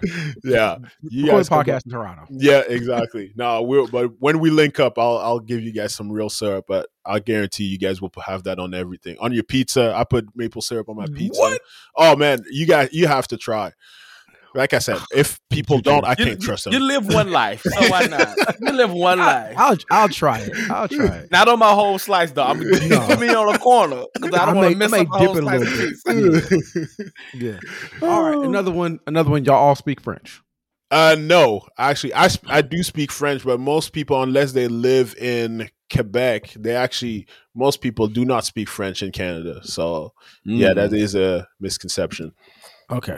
Another stereotype is that y'all are extremely polite. I really don't think so. Like, I don't know.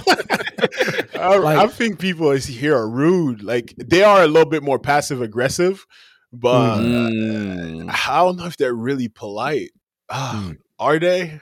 Yeah, people always say that, but like, no, I don't. I really don't see it. Maybe that's just my opinion, but yeah, no, people are not that nice here. Okay. Another stereotype: y'all don't lock y'all doors. Did I lock my door? Man. Some people do, some people don't. Yeah.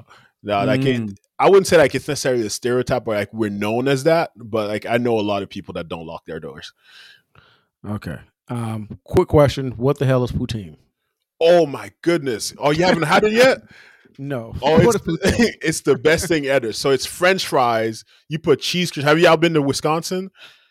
Mm-hmm. So like the cheese curds that they eat, so like you don't fry them, but like the raw cheese curds, you put that on top and then you put gravy on it. It is amazing. That's another thing, but you have to try it in Quebec, otherwise it's not worth it. Like any other provinces, which are basically our version of states, they don't do it right. In Quebec, that's the only place that really does poutine right. But it is.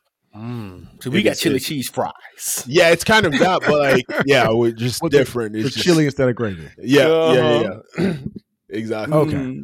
All right. So last one.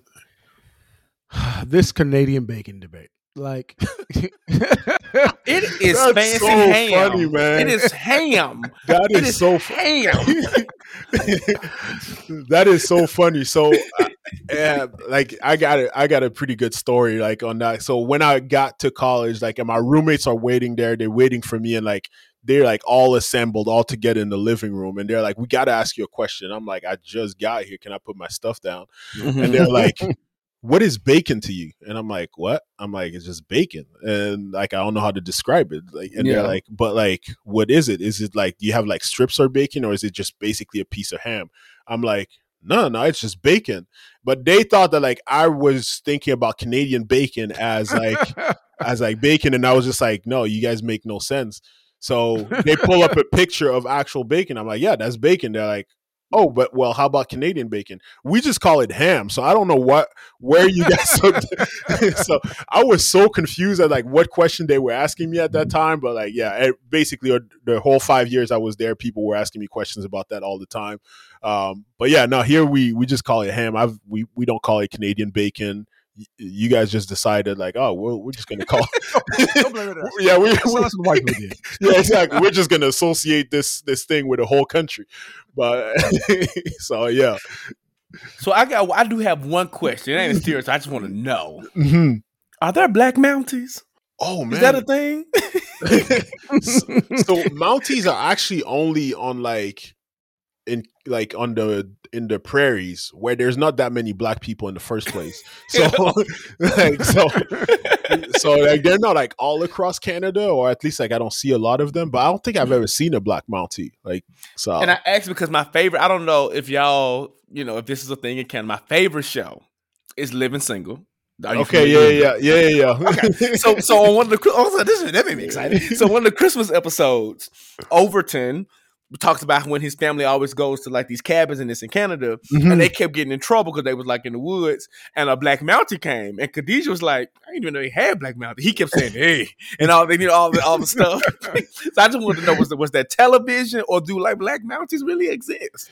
Oh man, I feel like that was television. Like I need to find one. There has to be one of them somewhere. Like somewhere. Now I'm on a mission to find them. So like I feel like that specific one is probably somewhere out there, and he's probably the only one. But I've never seen one just yet. I'm actually gonna Google this now. Black Okay. Yeah, we go. Josh, that was pretty much all the questions I had. Josh, do you have anything else? No, you answered them all because I hadn't even heard of a poontang or whatever it was. Poontang. I ain't never heard of it. Poontang. Oh, so let me ask you this. I do have this one thing. Since we're talking about like Canadian culture and American culture, I know you said you mentioned Lil Baby, you mentioned Drake. Yeah, we ask this question almost to anyone that comes on the show, and I would love to hear from you. Oh yeah, because you're not it's a Black American. We gonna give you a hype. You're a Black Canadian. Yeah. Who are your top 5 rappers? Oh, my top 5. Oh yeah, that's easy. So I have in there. So Meek Mill is probably one of my favorite rappers. That's a jigsaw first. Yeah. So at the moment, I probably have Polo G in there. Kevin Gates is very high on my list. Who do I listen to religiously? Man, now I'm losing my thoughts. But Meek Mill, Polo G, Kevin Gates, Lil Baby, and number 5. I'll have to go to my history. Sorry, guys. Let me do this. No, you're quickly. good. You like the street. Yeah, we got to do this right. You like selling drugs and murder. Yeah, my kind of hip hop. And right now, like, I feel like weirdly, I would say, are you guys familiar with Fulio? Yes, like Julien. I am. He's a part of Gucci Mane's crew, right? Yeah, exactly. So, well, he's independent, but he like I know he's on the So Icy mixtapes. Yeah, exactly. Okay, yeah. So, but yeah, I've been like loving like his music. Like he's one of like the Jacksonville rapper, one of the rappers out of Jacksonville, and like recently I've been listening to a lot of his stuff, and I really like his stuff. Yeah, so. Yeah, I would say that's my top 5. This is a jigsaw. I don't think any of those people have ever come up with anyone's top 5 ever. Yeah. And we love Lil Baby. I just think we never mention him in that category because of just the history of hip hop and rap. Yeah. But he's definitely one of the best in the game today, right now. At least. Yeah. Shout out to Dominique Jones. If you're listening, Dominique Armani Jones, better known as Lil Baby. You want to come on the podcast? You're always welcome. Yeah. So, man, Juju, thank you so much for coming through, bro. We appreciate it. Guys. This was super, super insightful. And we don't take this conversation for granted. But before we wrap up this particular segment, tell the people maybe what you got going on, and for sure, how could they connect with you and your show? Yeah, 100%. So I'm 1% of Juju on pretty much all platforms, either spelled out or 1%. And Juju, you guys can find my podcast. I'm on YouTube, Apple Podcast, and all of those great things. I also do have a website if people have more questions around personal finance and things like that, where I do offer free consultations, and I work with clients. I do offer different services. So it's the 1%ofjuju.com. That's all spelled out. But mainly on social media. I'm trying to make an appearance on TikTok nowadays for the kids, but not really good there. But it is for the children. Yeah, exactly. Apparently that's where they at, and that's what they like to find their financial information. So I'm on there a little bit as well, but mainly my podcast, 1% of Juju. All right. Well, that's pretty much it. We thank you very much for coming. But hey, we want you to stick around real quickly. We're gonna go over to Black Person Self-Care. You want to stick around for a little bit and let people know what you're gonna be doing? Definitely. No, I would love that. So once again, thanks for having me, guys. For sure. All right. Thanks. All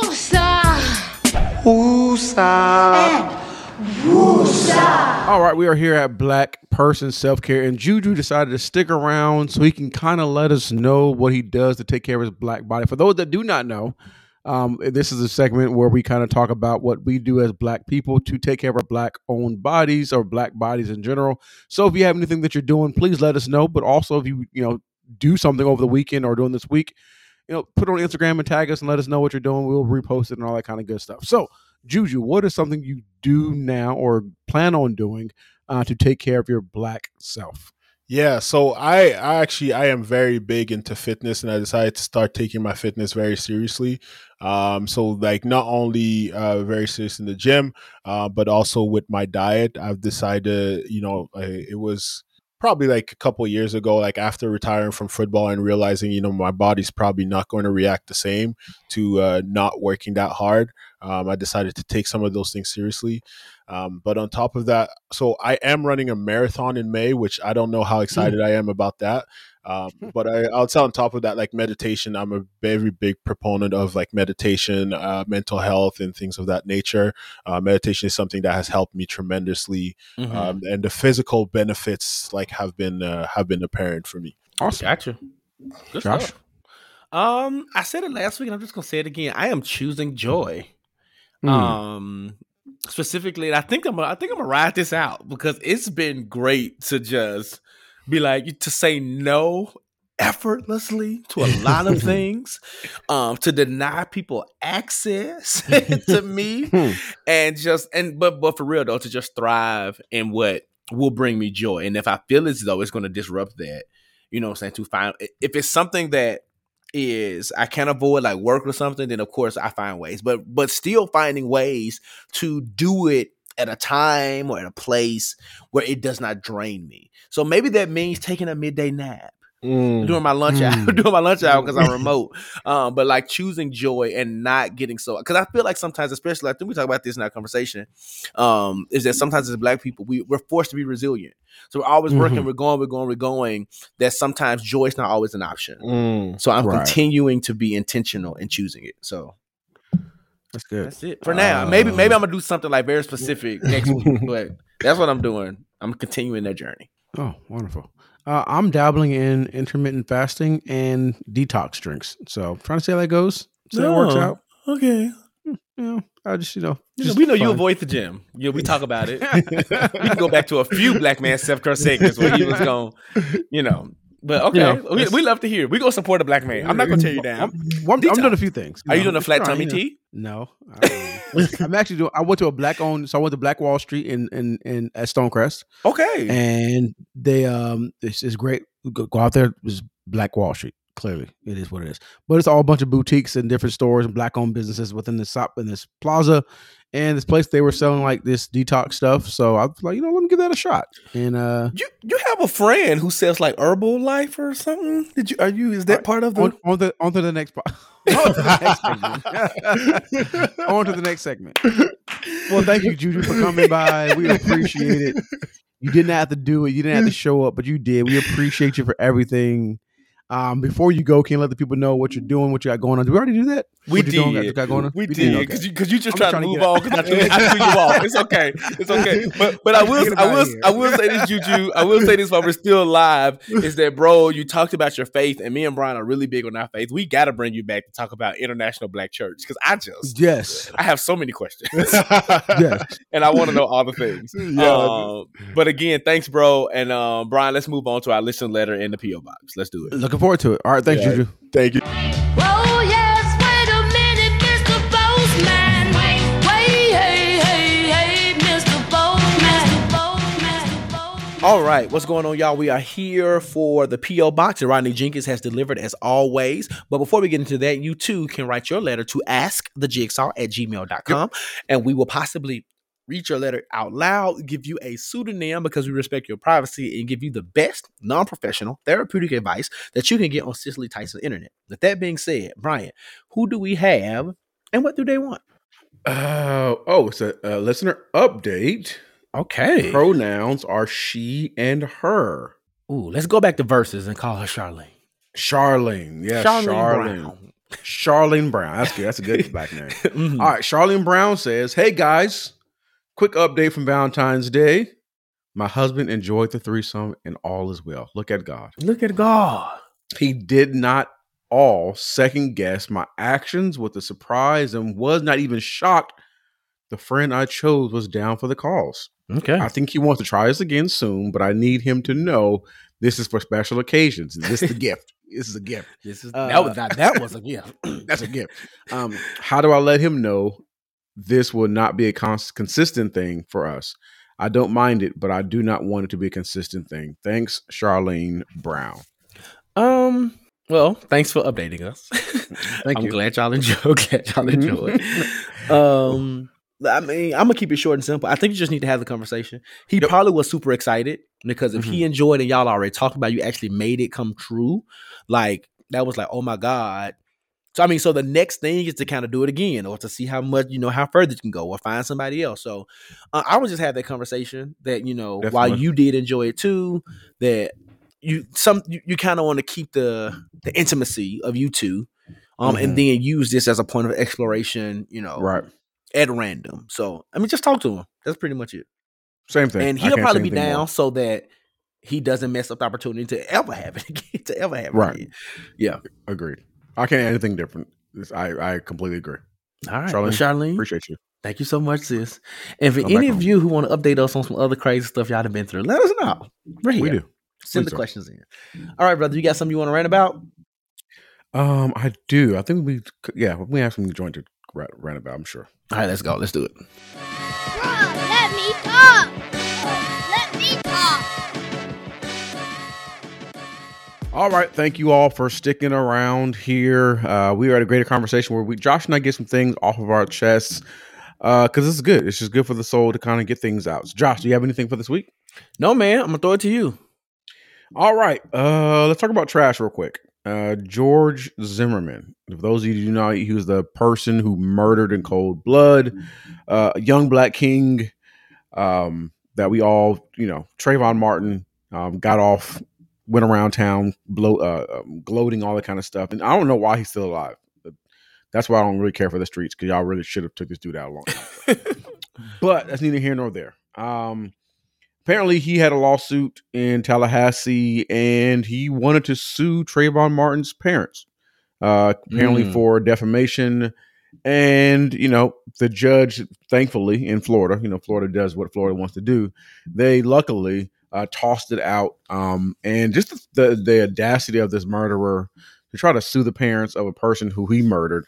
And it's really, I don't know if it's for clout. I don't know if it's for money. I don't know what it is. But I don't understand why this man is still walking around. I'm not threatening, saying that people should do anything to him, but I just don't understand. With all these people around, the Lord done took Cicely Tyson last year, Sidney Poitier. We lost Chadwick, but we lost all these great people in the world. Lord, you took them all, but yet George Zimmerman and Donald Trump are still alive. I don't know what's going on, but that's my rant. It's not anything heavy, not anything long, but George Zimmerman is trash. One of the worst human beings that lives on planet Earth, and I'm tired of seeing him. So, anything else? Nope, that is all, brother. And I right. think that wraps up another episode of the Jigsaw Podcast. So as always, we want to thank you all for joining us. We want to thank you for being here every single week, rocking it out with us. We cannot do this without y'all. So thank you. Brian. Yes. You want to let them know how they can keep in contact and stay in touch? Of course. You can find us on every single platform regarding podcasts. Follow us, or first go to our website, thejigsawpodcast.com. Go to and follow us on social media platforms, Facebook, Instagram, The Jigsaw Podcast. Follow us. I am Josh Rogers. I am Brian Hare. Make sure you subscribe, share, like, rate us 5 stars or nothing at all. Leave a comment. Let people know how great the show is. If there's somebody you want on the show, let us know. If there's a topic that you want or on us to talk about, let us know. We're extremely excited and we're grateful for all the things that you do. We know that the Jigsaw would be nothing without the puzzle pieces. So we do love and we appreciate you. So before we head out, Josh, please let the people know what they need to do. What you can, why you can, best ways that you can. But whatever you do, don't let your work get undone. Good night, y'all. Bless you. See you next week.